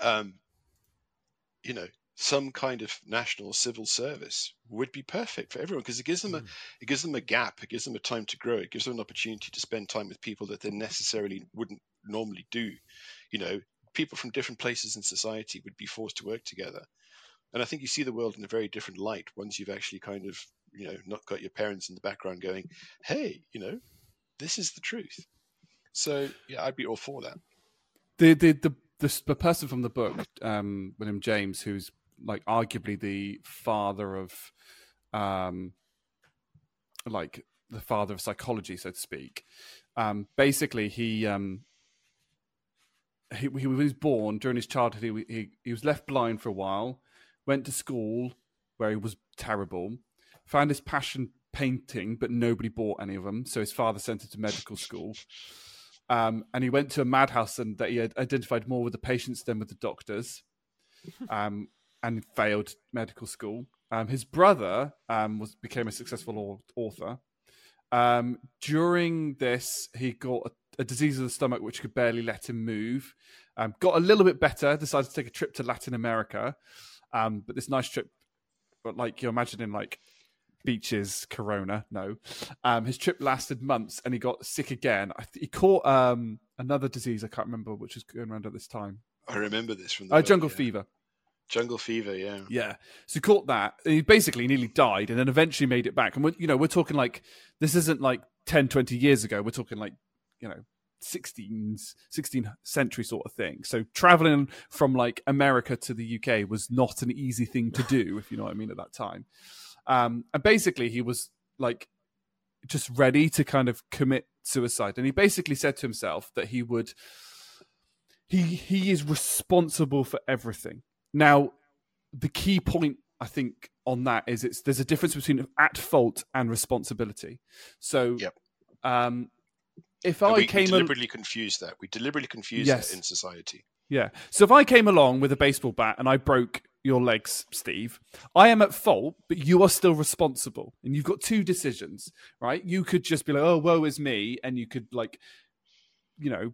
not do the recovery, not do the regress, probably be in a lot of pain, have to go around in a wheelchair, etc. Whatever it may be. Or you take responsibility and you're like, right, well, fuck you, right? You get on your bike, you sort yourself out, you get yourself back to full strength, do all the rehab, etc., etc. You've taken responsibility for the rest of your life, and you've not let the person that's at fault. You can also then take responsibility, right? Like, well, actually, I'm also now going to sue Dom within the inch of his life because I got the energy to do that. You still have to have the want. I just come around yours with a baseball bat. I was waiting for that. Yeah. But I think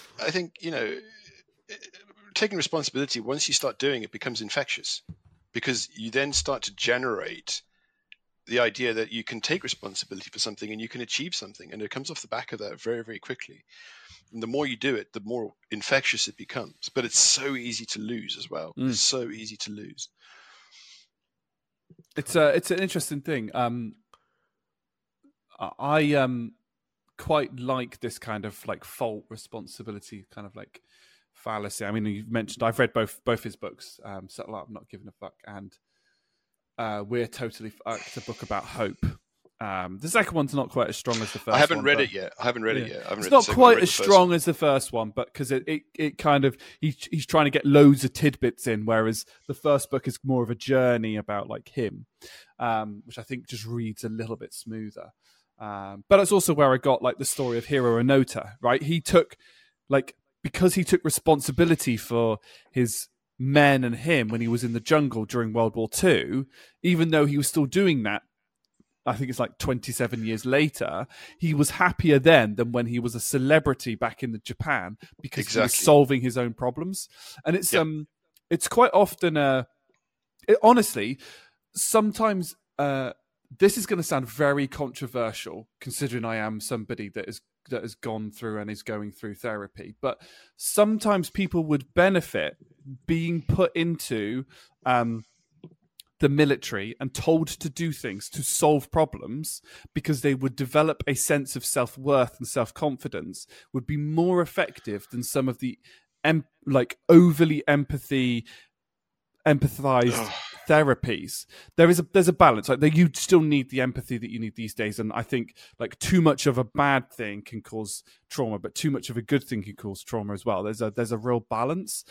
It's about and I think like what going into the national service or doing something that you're passionate about that gives you manageable, solvable problems, allows you to develop your own sense of self-worth, which develops your own sense of self-confidence. And then you get this kind of like, well, actually, nothing's really possible if I really put my mind to it.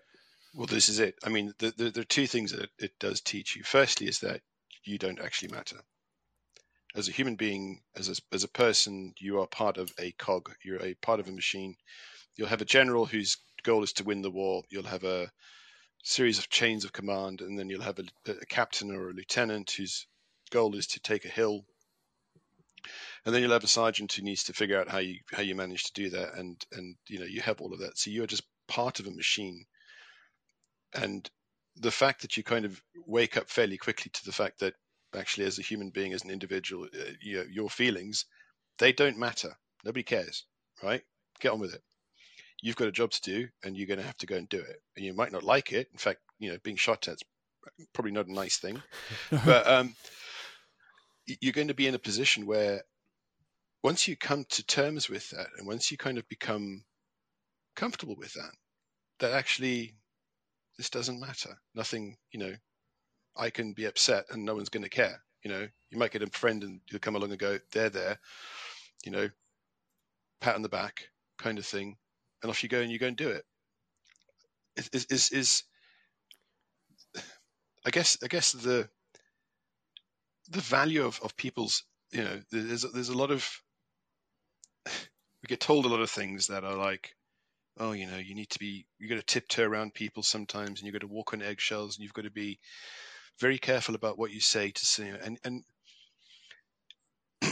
I think that's harming people a lot, because once you start to think that, once you start to get on the journey of my feelings are something that somebody else needs to take responsibility for, then you can just go mad, and everything offends you, and then you end up with Gen Z. That's harsh and Gen Z. There's some good Gen Z, but yeah, I know what you mean.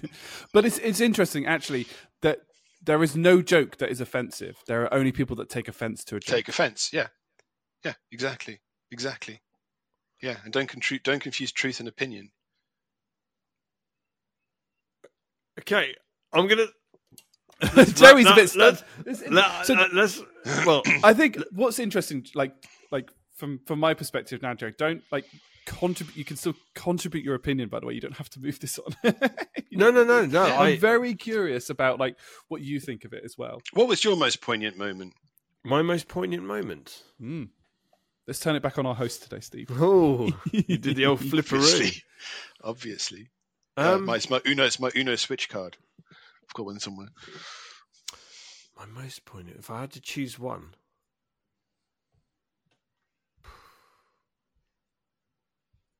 I mean, I don't want to choose the cliche one of, when my daughter was born, and of course, because that changed it, right? It was poignant because I was drunk and in Malaysia, and They were lady boys. Can't remember anything else. Just woke up married. Chat Stevie T. I don't know. It's a really it's a tough one. It's a difficult question. It is a very, Picking very just difficult one. question. I haven't done anything as monumental in my life that changed me. I've had lots of things happen to me that have changed me that I've had to react to. So for me, it's I would imagine escaping Iran was probably one of them. Yeah, that was quite traumatic. But I was too young to really grasp what was going on. I think if I had to choose one, and probably let's make this easy, because I'm still going through things now. So, of course, if I had to choose one, I'd say coming to this country at the age of 5, because and having to come to this country urgently because there was a revolution in Iran. Because being shot at isn't fun. Because being shot at is not fun. Because my father being arrested by the Iranian police, so special police, whatever you want to call them. Special police. So basically accusing him of being a spy. All of that great stuff. Coming to this country and not being able to speak a word of English. So not only could I not speak English, I couldn't understand a word of English. Literally didn't have a clue what anybody was talking about. And I just remember being in the class and having to have a teacher, so especially, I had to go to one side. So horrible. It was horrible. So all of those feelings of I feel different and confused, and I don't actually really know what's going on, because the life that I knew, I was wrenched away from that. Can I just say, you've managed to catch up nicely. Oh, thank you. I tried. Yeah, had a few years to do it, like 40, but you're getting there. You're getting there. I'm getting there. It was a bit bonkers. So I think that's the moment that changed me. But it's an interesting point what you made, Steve, which is I didn't have a choice. I was that situation. It was thrust upon me, and you either sink or swim. So what do you do? Like, you've got no choice. I was having this conversation with somebody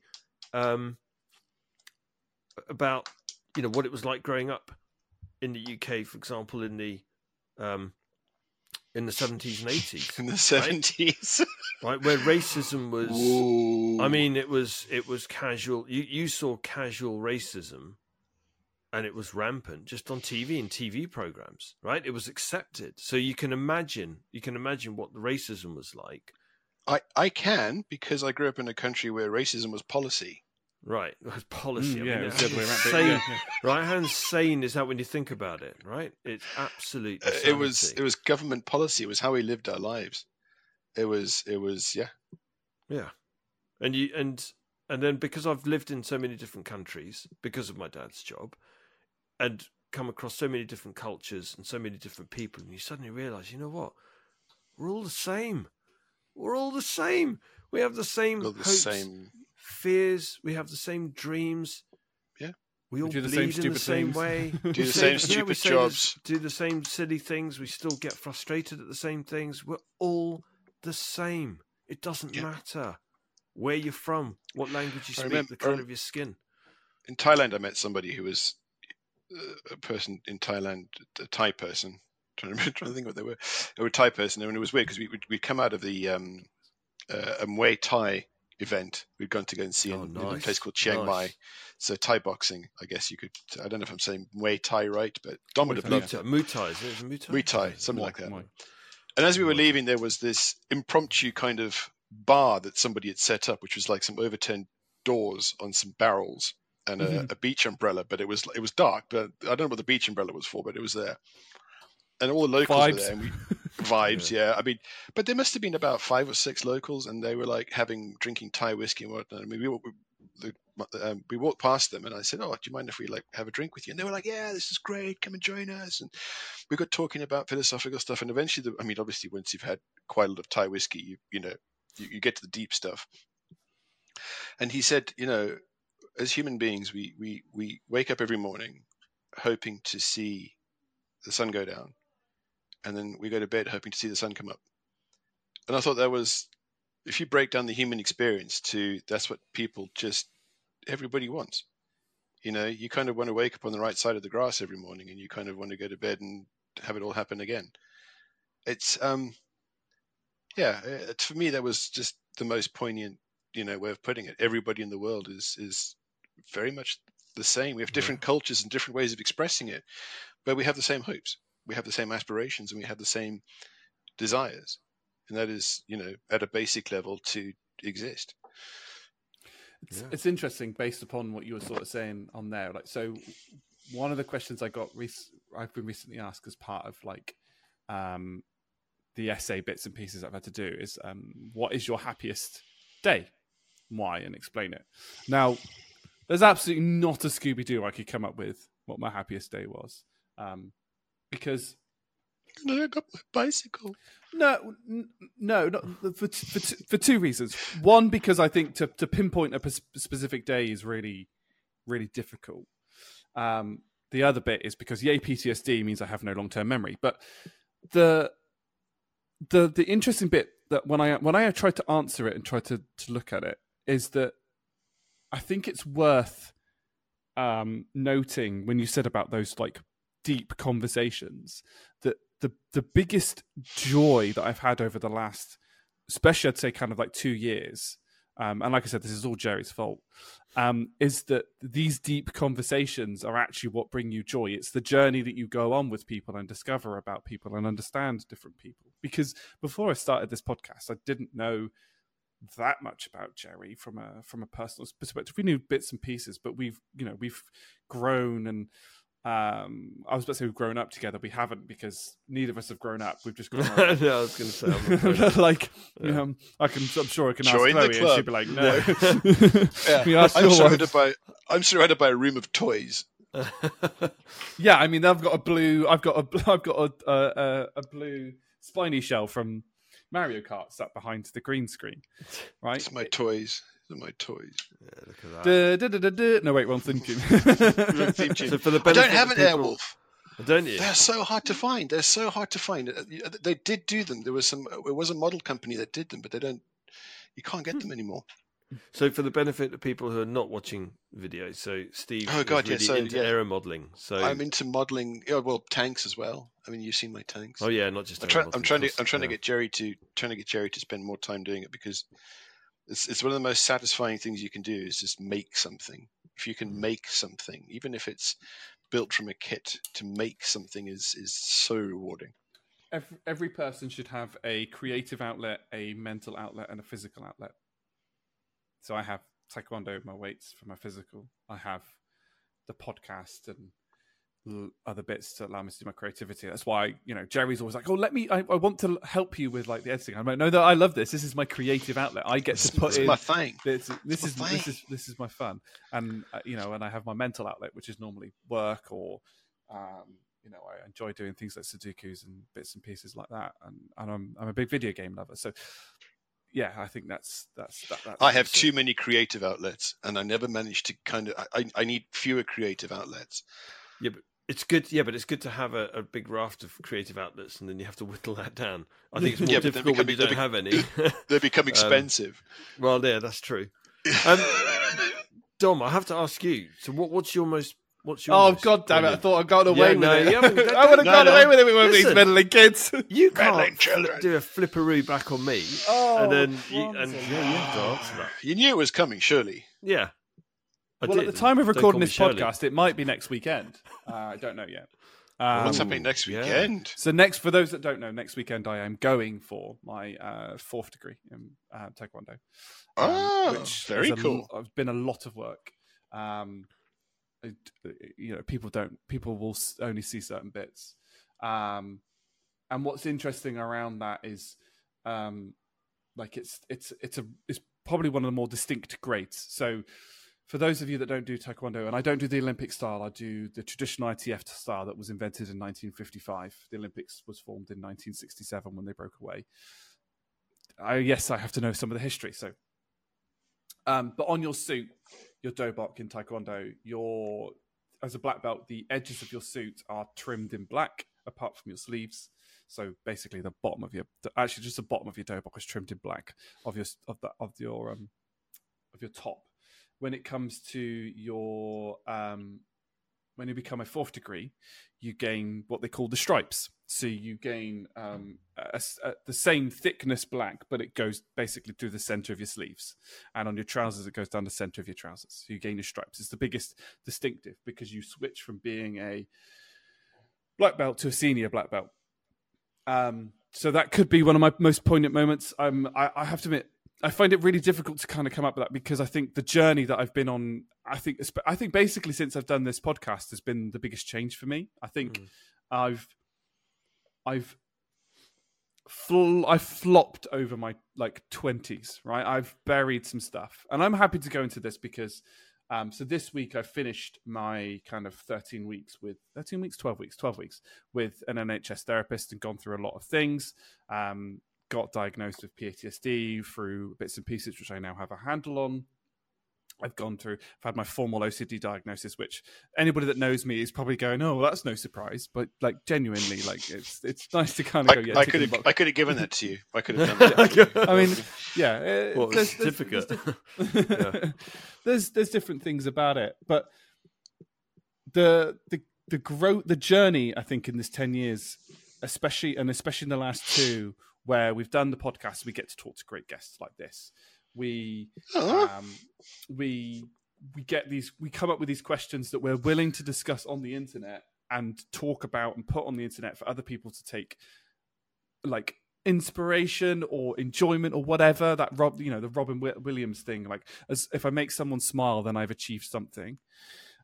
That for me, that conversation, Jerry, that was really poignant. Where you just went, "Yeah, I bought a mic. When are we doing it?" I just remember that split second, 5-second decision where I went, "Oh, okay, fine, we've got to do this." Fiddlesticks! I've now got to actually kind of do it, and that I think at the time, it was the middle of the pandemic. That was a really poignant point, I think, for both of us because we were both going to conversations with each other, going, "Oh my god, this is such a this." Pandemic is really got to us. For me, the second lockdown was just murderous, to everything horrible. Health. Horrible. So the podcast, Taekwondo is such a big part of my life.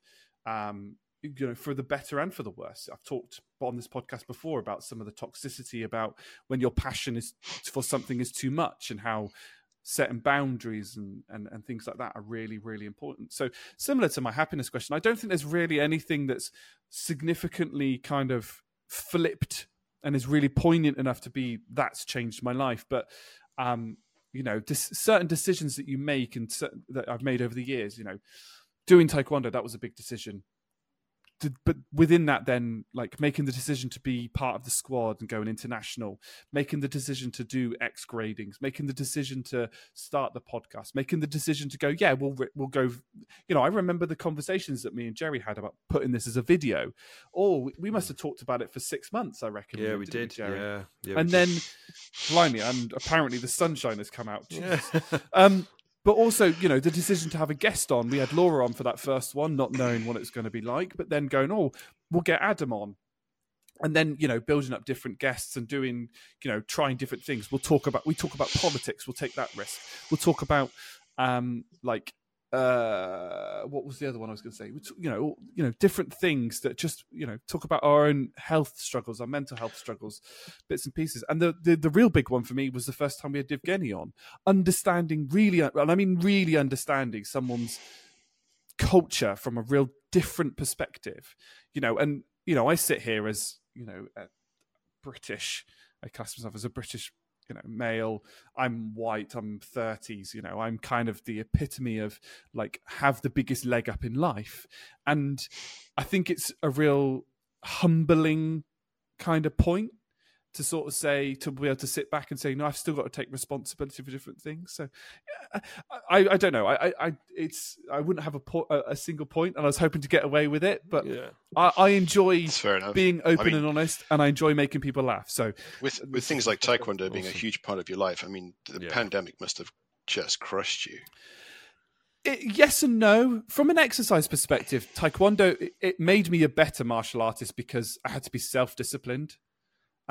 Interestingly, that was also the time that I tore my adductor, so the muscle that runs on the inside of your grade 2.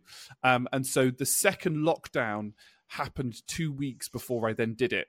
I tore my abductor doing a jumping back kick in my flat while brushing my teeth. So, that's always the... Yeah, exactly. You're lucky it was limited to just that, I think. Yeah, no. The thing is, I landed it and went, that was mint. No pun intended with the toothpaste. Yeah. Yay! Went to bed, woke up, and then my entire inside of my leg, I went, oh, that I must have torn that. But that required 39 weeks. If I tried that, I would have explained to paramedics how I landed up landing squarely on the top of my head. But the interesting thing, like cracking your head open on the sink, yeah. But if somebody said to me now, if you had the choice, would you train at home like you did during the pandemic? And the answer to that is fuck no. No. Lesson learned. No. It was brutal. It was brutal. So carry on. What's your next question? Yeah, look. So second question. By the way, I'm going to leave it at the second question because I'm also aware of time. So and it's a lot for a change. I know. We're on some of our meetings with Jerry. It's like, I ran out of time. Yeah. Well, actually, I'm going to, because the third question is actually nowhere near as strong as the second question. So I'm going to ask the second question, but we do all have to answer it, right? So I'm obviously going to start here. I know. So I'm going to start with you, Steve. Obviously, you're the guest. So Dom, you're going to have time to think about this. Yeah. Take a run up at it. Yeah, exactly. So this is the second question. It's the last one, getting to know you one. And then I think we're going to... Shall we avoid idioms? We'll leave idioms. And then we need to do Celebrity Call-Out Corner. Celebrity Call-Out Corner. Celebrity Corner. We really do need a jingle for that. Okay, so here's the second question. Just did one. Not at the right time. So I'll just grab my guitar and then if you could, I'll get the keyboard. Right, I've got it. Hang on, I've got it here. Good Lord, he has as well. I know a few chords. Do we need something along the lines of? Okay, we'll come back. I'm going to try and work out how I can get my microphone close to it so that you can. How's that? Yeah, we can hear it. Yeah, I can hear that. All right, good. Cool. If you could meet your 16-year-old self, crumbs on the line. What advice would you give? No, there's no. You have to face into this. If you could meet your 16-year-old self, what advice would you give? Stop being a pimply-faced little douche. No. Look, grow up. Stop being scared of everything. Okay? All right. Let's expand on that. When I started high school at the age of 12 going 13, I think it was, whatever the standard age was, I was the smallest kid in the school. I was tiny. And it was so small that I might not get the story right. If my parents actually watched this, I might go, that's bullshit. But I think my mum had to buy me trousers that were way too big for me and then fold them up like 5 times. And then I kind of grew into them a bit until the smallest trousers that you could buy for a high school student. Are you clicking your pen, by the way? Yeah, sorry, I need to stop doing that. I was expecting full. Oh, is it gold? Is it GoldenEye where he's got the pen? Yeah. Yes. Yeah. Don't touch that. Don't touch my lunch. Sorry. Right. I'll do it again so you can cut that piece out. But yeah, as I said, I was the smallest kid in the entire school. I had to grow into things, and I was always just so scared of everything. It was. When you're at school, right? If you're the small fish, the other bigger fish automatically figure that out, right? And it just becomes horrible. It just becomes an experience that you kind of have to kind of get through. And I hated it. I hated the first few years at school until I kind of grew up and filled out. And even then, when I got to the end of school, I was, used to find solace in the library reading, and that was, because that I didn't have to put up with people, being awful. But I made some friends as I went, and that kind of made life a bit better. And you sort of get to the end of your high school days, and that was it. My 16-year-old self, I would probably. So once my 16-year-old self got over seeing what I look like now, and knowing my 16-year-old self as I do, that would take some doing. I would genuinely be like, right. So I can grow a beard. He'd be like, yeah, I think it'd just be, just try. Just try. You're not as shit as you think you are. And I think it's one of the more valuable lessons that I've learned in life is that your opinion of yourself isn't what other people necessarily think. Oh, love it. So yeah, that's the advice I would give my 16-year-old self. Cool. Thank you very much, Steve. Don? Once my 16-year-old self had the heart attack of seeing this grey bearded 53-year-old man sitting in front of him going, "This is you, boy. This is you." That'd be mad, wouldn't it? That'd be a total head trip. If that actually happened. I was trying to think about how I would do it too, and this is the Chat Stevie T portion. I'd probably turn up and go, "Hi, I'm Evil Santa. You've been a very, very naughty boy." Evil Santa. You weren't still believing in that though at 16. No. Just checking. I might have believed in evil. I might have believed in Evil Santa, but not actual Santa. Fair enough. Thank you very much, Dom. It's interesting. So 16, confession. 16-year-old me was probably in very tumultuous times. 16 is part of the tumultuous times for me in my teens that probably I've buried for 10 years. I'm sure there's some therapist that's going to pick that out of me at some point. But the advantage that I would have had is I can look my 16-year self in the eye because I was 6'3" by the time I was 16, and I'm still 6'3". Oh, yeah, I was the tallest in class all the time, but I was 69 kilos, not the 90 kilos that I am now. So 69 kilos. Were you like if you put your arms above your head, would you be in danger of falling through your own asshole? Yeah, I was going to say if I turned sideways, I disappear. Were you like 2D? Yeah, it's pretty much. Pretty much, it's 2D. Did you have to wear like weights on your feet so that you didn't get blown away by the wind? We've gone into Chat Stevie T mode. This is full on Chat Stevie T. Did you? Were you like one of those incredible wavy men? Like, yeah, woo! That I was the model for all of them around the world. Secretly, I'm a billionaire because that's what I was. Yeah, I don't have to work. I'm not sure I choose to work. But in all that, there's only I suppose there's only one real regret. Like, if I look back on everything, I don't really regret the decisions that I've made and things like that. I would have liked to have perhaps be a bit more open during university and done a few more things. Probably tried less hard, actually, ironically. I worked too hard in the first year of university. Go out, have some fun. The biggest bit that I actually regret mostly is exercise. If I had the knowledge I had now as a 16-year-old, I would be like, right, come up with a proper diet and a proper fitness regime from the age of as soon as I can, right? That would have, I think I would have had a lot more success as a competitor. And I think I might have had probably a lot more longevity. My body is ruined, but that's because I've put it through time and time again. Torture. So, pain is people go, the normal amount of pain is none. I'm like, the normal amount of pain hasn't been none for the last 7 years for me. Pain is kind of what you expect. WD-40 and duct tape needed for me. And you laugh, and sometimes it literally is tape to hold me together. I've had many a time like that.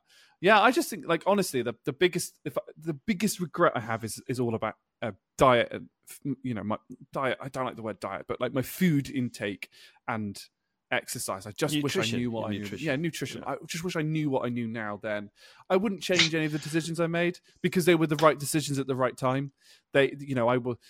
I didn't know what I wanted to do, so I just picked the things that I just got rid of the things I didn't like, and then just ended up at one thing and went, oh, I'm actually all right at this. I'll just keep doing some code. Oh, I made some money, sweet, excellent, and then carried on from there. I think there's a few later decisions I would have changed, but it's interesting that you say one thing. I mean, the difference between 16-year-old me and 16-year-old you is that you were in a position where you could understand things like nutrition because you had the internet. Yeah. We didn't even think about stuff like nutrition because it would have involved actually knowing that it existed. Yeah. And then you had to go to a library. I mean, I remember I used to do school projects, and luckily I lived in a kind of a small town because then you could cycle down to the local library and you could get books out and you could do your projects based on that. And they had a really good library. The school library was okay too, but you had to go to a library to you couldn't just go in Wikipedia and go, write this for me. But it's the fact that we didn't even think about things like nutrition because it was the 80s, right? And you were like, nutrition was a fag after breakfast, wasn't it? It was nutrition was like, we didn't have things like 5 a day. You had the basic. We had the basic food groups. Do you remember, Cherry? You had the 5 basic food groups. I think it was 5, but they included things like pasta and bread and dairy and fatty meat and probably a pack of cigarettes. But it was just. It was filterless. In Iran, it probably consists of a pack of cigarettes. But it was. You had the 5 basic food groups, and as long as you were getting that, then that was nutrition. Yeah. I'm sure Twinkies were on the 5 basic food groups. No, Dom's experienced it. He's experienced it. Love Twinkies. We did a food tasting thing, and I did Jaffa cake, didn't you? Did Jaffa cake? Jaffa cakes versus Twinkies, and it was Twinkies are lovely. No, they were not. I've never known a cake to be. Oh, yeah, so bad for you. Of course, they're full of saturated. Anything that can be saturated is in a Twinkie. Like literally anything that can be saturated is. And in a Twinkie. I suspect the only way you could make it worse is if you deep fat fry it. batter it, and then deep fry it. Nice. Did you? Okay. By the way, did you guys try my challenge? My culinary challenge that I set for you? Probably not. No, I don't remember. Bacon and banana. Yeah, bacon and banana sandwich. No, I haven't tried that. Such pussies. Jerry, you aren't getting away with this, by the way. You've got to tell us. So we're going to wrap this up. No, I'm joking. No. For me, actually, this is a really easy one. This is easy peasy. And I was having. You're going to meet this girl called Chloe, and when you do, run like you've never run before in the history of running ever. Like Forrest Gump. Like run, Forrest Gump. Run. So this is where he's met like 4 Chloes. Yeah. Shit. She's lovely, by the way. She's lovely. I'm still trying to work out what I'm going to play for your celebrity shout out. I need to think. Yeah, that'll be coming up next. So the advice I'd give my 16-year-old self is don't live your life for others. How's that going? Not good. Hasn't done since I was 16. In fact, it's interesting. Haven't really learnt that lesson properly. So here's the problem with that lesson is that we live in a society, and I think we are a certain age where men are expected to be a certain thing, and I think that you carry the weight. You carry pretty much all the weight, and you're expected to. I remember reading a clip from a lady who'd written a feminist book, and she was at a book signing, and a man came over to her, and she said, he had a book for her to sign. He was buying it for his daughters, who are big fans, and she was talking, and he said something which, and this is from a conversation, one of those TED Talk type things that she was doing about what changed her life. And she said that he said something that struck her, which was, as a man, my family would rather see me die on the white horse than fall off it, because they can't conceive the fact that I can't, do this thing. And the more I think about that statement, the more I kind of realize that it's very, very true in a lot of relationships where, the sort of silent carrying. And I'm not like going, oh man, we have it so bad, we have it so rough, but we are, I think, expected in the family unit or the family module to carry the weight and just carry it. I think that's one of the things that's changing. It's slowly changing as well, because we've recognised that, women have it hard. Like there are a lot of stuff that they have it really, really hard. And that has now started to change. Or, I'd say, there's a certain things that are totally unacceptable to sort of say these days that wouldn't have been like 5-10 years ago. And because of that, now people are going, oh, actually, yeah, also because of this, we've now recognized that it is hard for men as well in certain different aspects as well. And that equality is coming through. I've noticed a few things, but I agree. I think sometimes there is the quote I read was, women are loved, men are loved for what they provide. And I don't think that's statement is quite as black and white. I think there are definitely, I know there's people that wouldn't care what I provide. They just care about me. I do think there are people that do, and that do care about me. But that's definitely sort of a perception shift that's kind of gradually come in. You see, it's interesting. I think one of the things that women... Sorry, Jerry. Go on. I think one of the things that women did right was create feminism, because I think it provides women with, more than anything else, a support group, which men don't have. We've not been able to create that because I don't even think that we think that way generally. I think that as a support group, we've got each other, and you'll kind of, if something's wrong, you'll go, you're right, mate, and you can have a conversation with somebody. But as a larger support group, we just don't have that. But even and that's I think changing that's now. Interesting. But I think that's really changed a lot. It's changing in certain like areas, if you know what I mean. It's changing slowly. So I would find the idea inconceivable because I'm of a certain age. You see, I think I'm quite receptive to it. And sorry, Jerry, you go. No, I was going to say, look, I have to say that it's an interesting one, because I also look at it through the lens of what women have had to take on and the burdens that they've had to carry. I think actually when you look at it, it goes back to the whole, when we talk about equality, it's about recognizing the different challenges that men and women have had to face.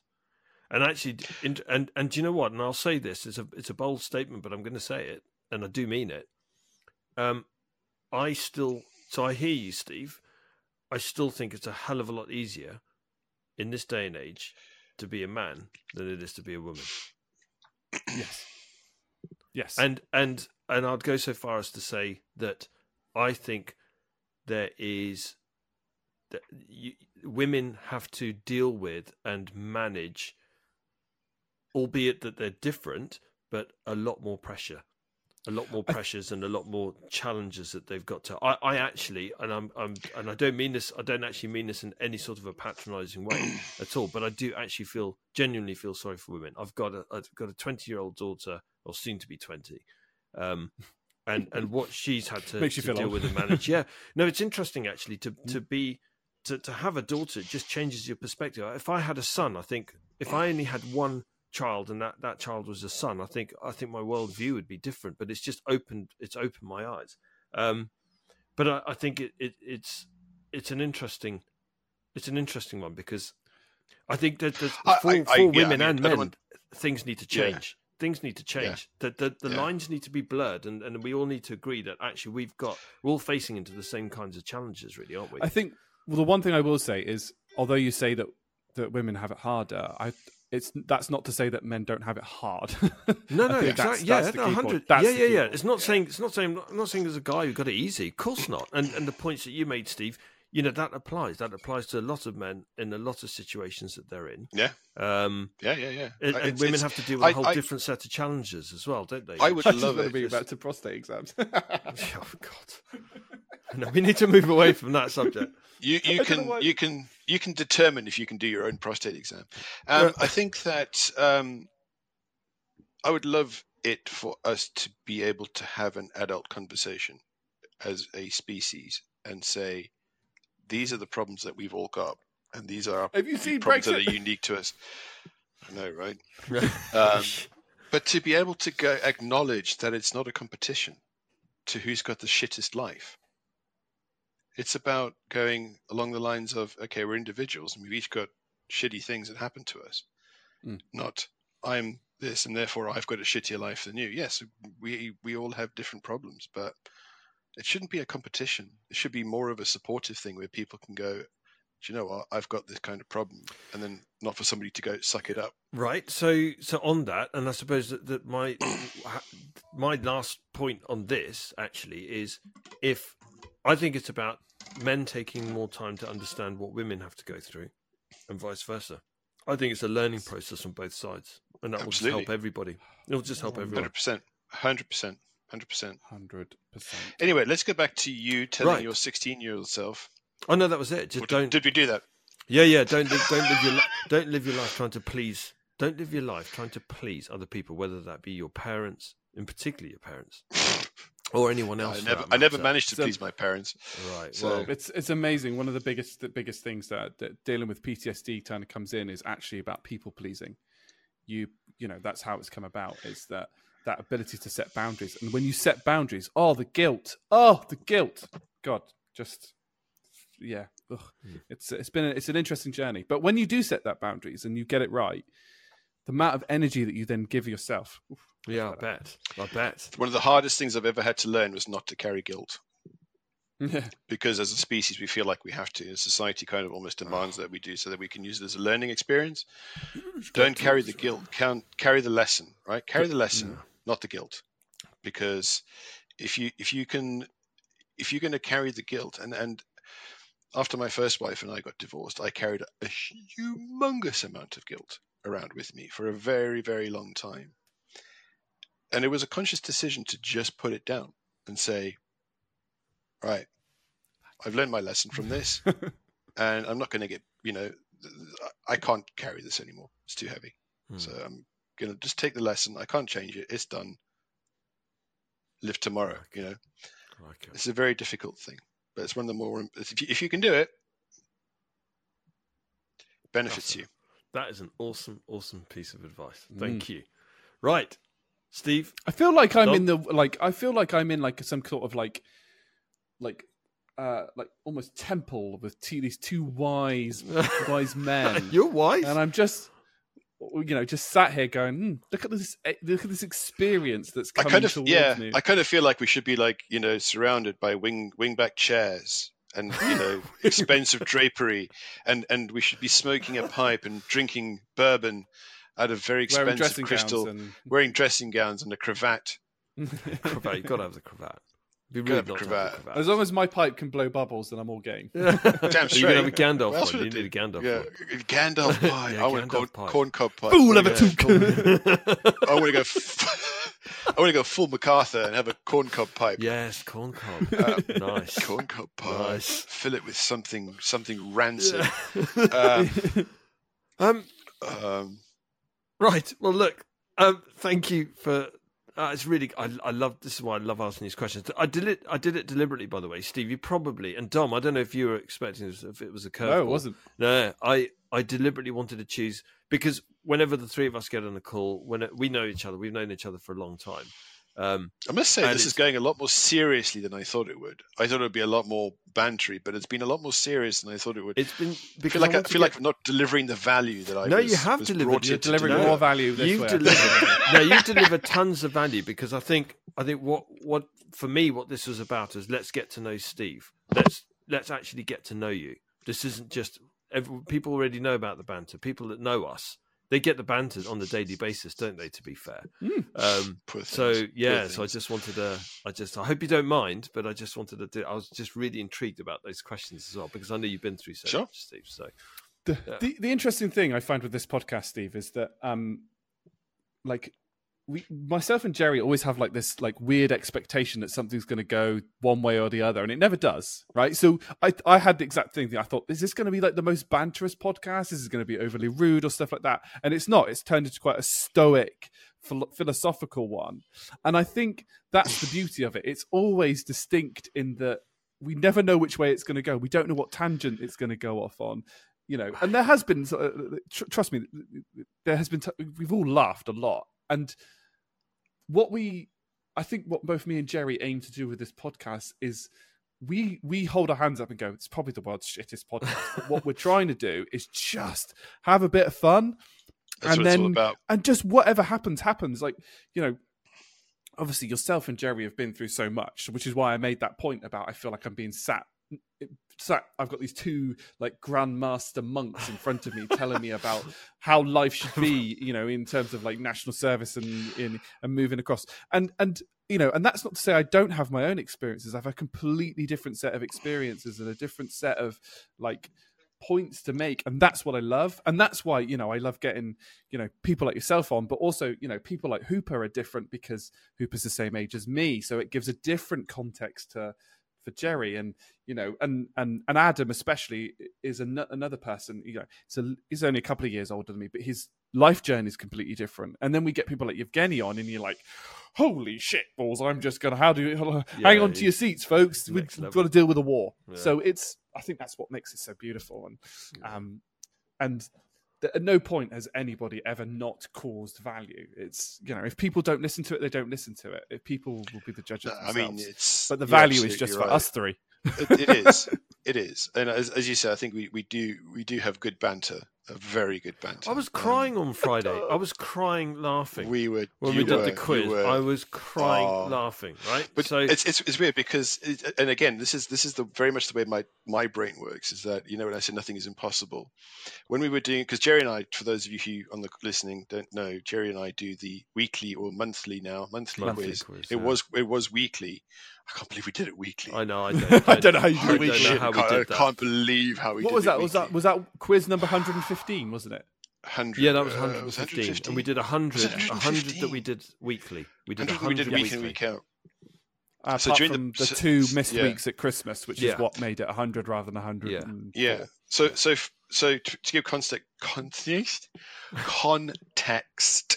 during the pandemic, they created this weekly quiz so that we could get everyone together and have a bit of fun and, you know, just sort of not bounce off the walls too much. And we didn't do the first few, but we somehow ended up landing in the position where we were the only ones who were kind of doing it.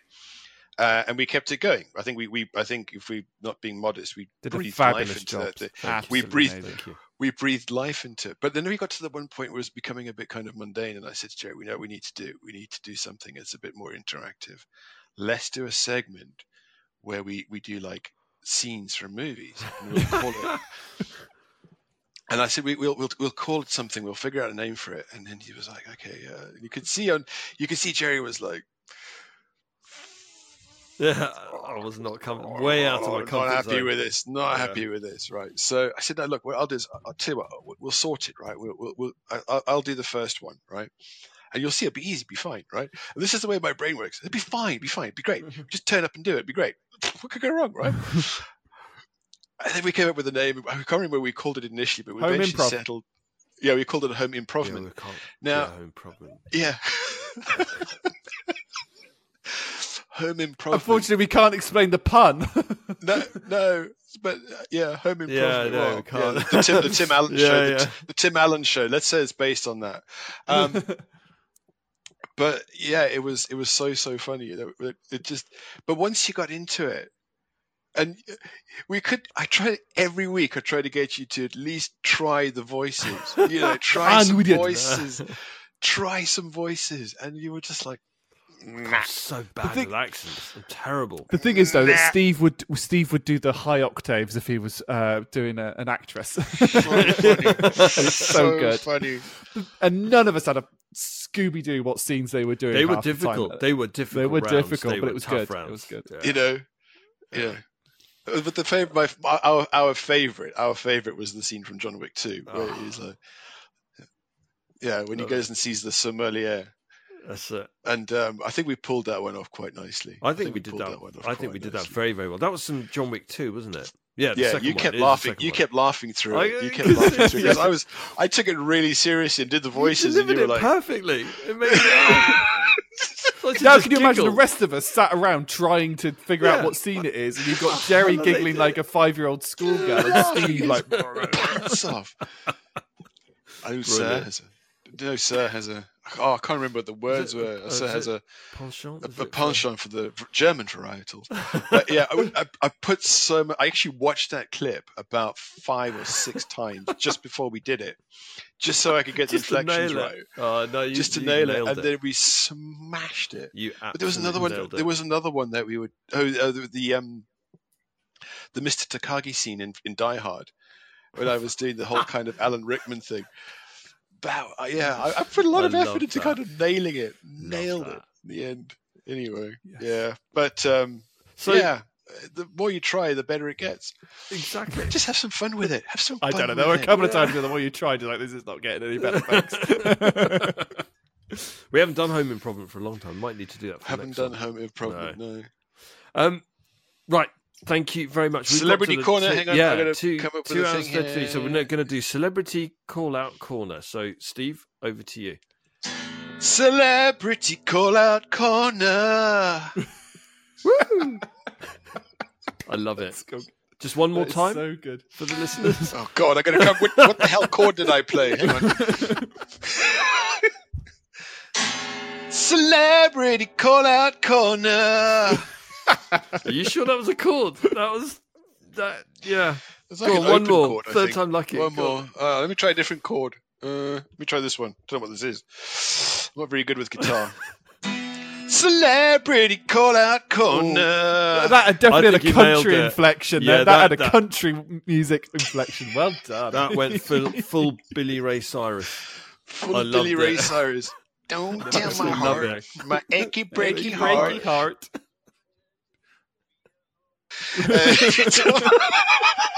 I'm pretty sure the lyric is, "He just won't understand." Yeah, no, I changed it. Dom, I've got 2 words for you. Happy editing. So I'm not editing any of this. This is wow. Okay. Assuming nothing goes wrong in the next 2 minutes and the ending, this is going to be cut and shut and done. Okay, well, this last bit's quite easy. I was toying with whether to do this or not. I think I'm always going to revert back to and repeat the very first Celebrity Call Out Corner. So for listeners, if you remember, the last episode, we did Celebrity Call Out Corner and I called out Johnny Depp. So I said, if anybody knows Johnny Depp personally, directly, indirectly, knows the agent of Johnny Depp, Johnny would love to get you on the show. And we'll ask you all sorts of stuff. We'll ask you about your go-to meal deal. And we'll just ask you questions that you just don't get asked by people in the standard press and the standard media. So, second celebrity call-out is going to be to... Who's it going to be, Dom? It's got to be Mr. Keanu Reeves, isn't it not? Thank you. It's got to be. It is. So this is a call out to Keanu Reeves. Anyone that knows him directly, indirectly, knows his agent, knows someone who knows him. We'd love to have you on the show. We are mega fans. Mega fans is just, I don't think that even does it justice. So it would, what can I say? If we were to get him on this podcast, what, the actual Fringe or Bangs? What, the actual Bang? Bangs? Choose whichever weapon you want. Fringe, Bangs. The German variety? The German varietals. Can you imagine? So if he does come on, you're going to invite me back just so that I can do we'll do the scene for him. This application software has got an audience participation if we really wanted to. I'm sure if we said we've got Keanu Reeves on the thing, the audience participation would be huge. I'm going to take over a little bit of hosting for about 30 seconds. Can I invite someone? Can I invite a celebrity who I'd love to interview? Go on then. I'd love to invite Corey Taylor from Slipknot. If you're listening to this, I would love to interview you. I'd love to have a chat about so many things because I think you've had a really interesting life. Nice. That's a great shout. Nice. That's a great shout. apparently he's very funny as well, Corey. He is hilariously He's been on funny. QI. Have you ever seen him do? He was doing a concert. He was just doing like an acoustic set for some fans, and they were like, "Come on, do SpongeBob," and he sings SpongeBob SquarePants. Hi, Captain. He just comes across as being. He did a call out for Margot Robbie. Are you ready, kids? Yes, He did a call out for Margot Robbie at a Slipknot concert. I'd love to talk to Corey Taylor, just interview him, and like you said, I think he's probably one of life's most brilliant human beings. He's had a really one of those people who you think he's actually had quite a hard life, and a lot of the stuff that he's done, whether or not you like Slipknot, a lot of the stuff that he's kind of gone through comes out in his music, and Stone Sour as well. Stone Sour is brilliant. But yeah, if you but I mean, for anyone who would like to listen to a Slipknot song that you won't hate, listen to a song called Snuff, which is Snuff is a very personal song for him, and it deals with a lot of good stuff. But I found some resonance in it, but it's not a hard song. It's actually a really easy song to listen to. So yeah. Similar to Disturbed doing Sound of Silence, I think that's one of their better songs.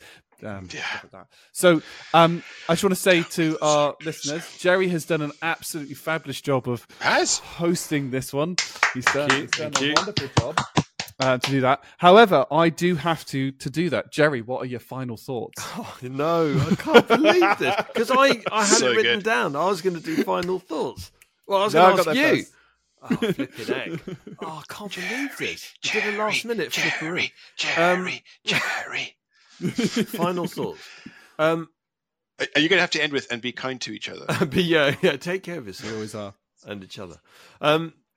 This has really put me on the spot. I love this journey, and long may it continue. And thank you very much for joining, Steve, and thank you for humouring me in taking a slightly different tack to this, because I knew both of you were thinking, okay, this is just going to be like, it's going to be just inanity for the whole 2 hours. But actually, no, it ended up being really quite poignant. So thank you for humouring me on that. From my perspective, thank you so much for having me on. This is great because I'm, as you both can probably guess, I'm a really extroverted person, and I like to.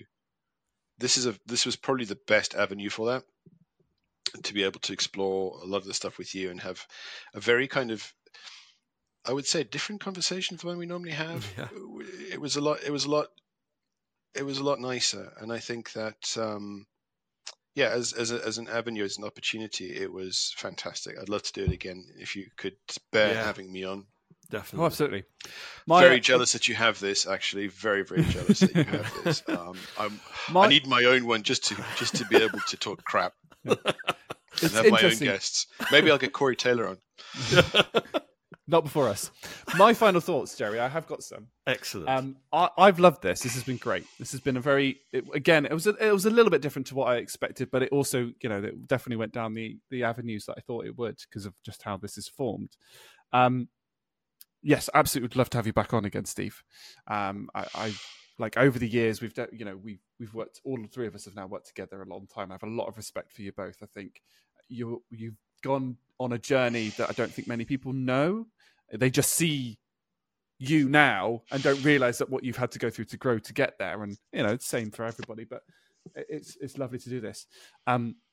Interestingly, Steve, one of the things I did definitely had a thought of is when we get to a point where we'd like to do the odd in-person podcast, when we have a setup and a place to kind of go to and get together. Oh yeah, that'd be fab. I'd absolutely love to do one with you. I'd like to do almost like a pub centric one. We're relaxed. We've got a few beers. Nice. Just sit around with some microphones and just discuss the world. Fab. That's my count me in. Yeah, count me in. I'm going to hand back over to you, Jerry, to finish.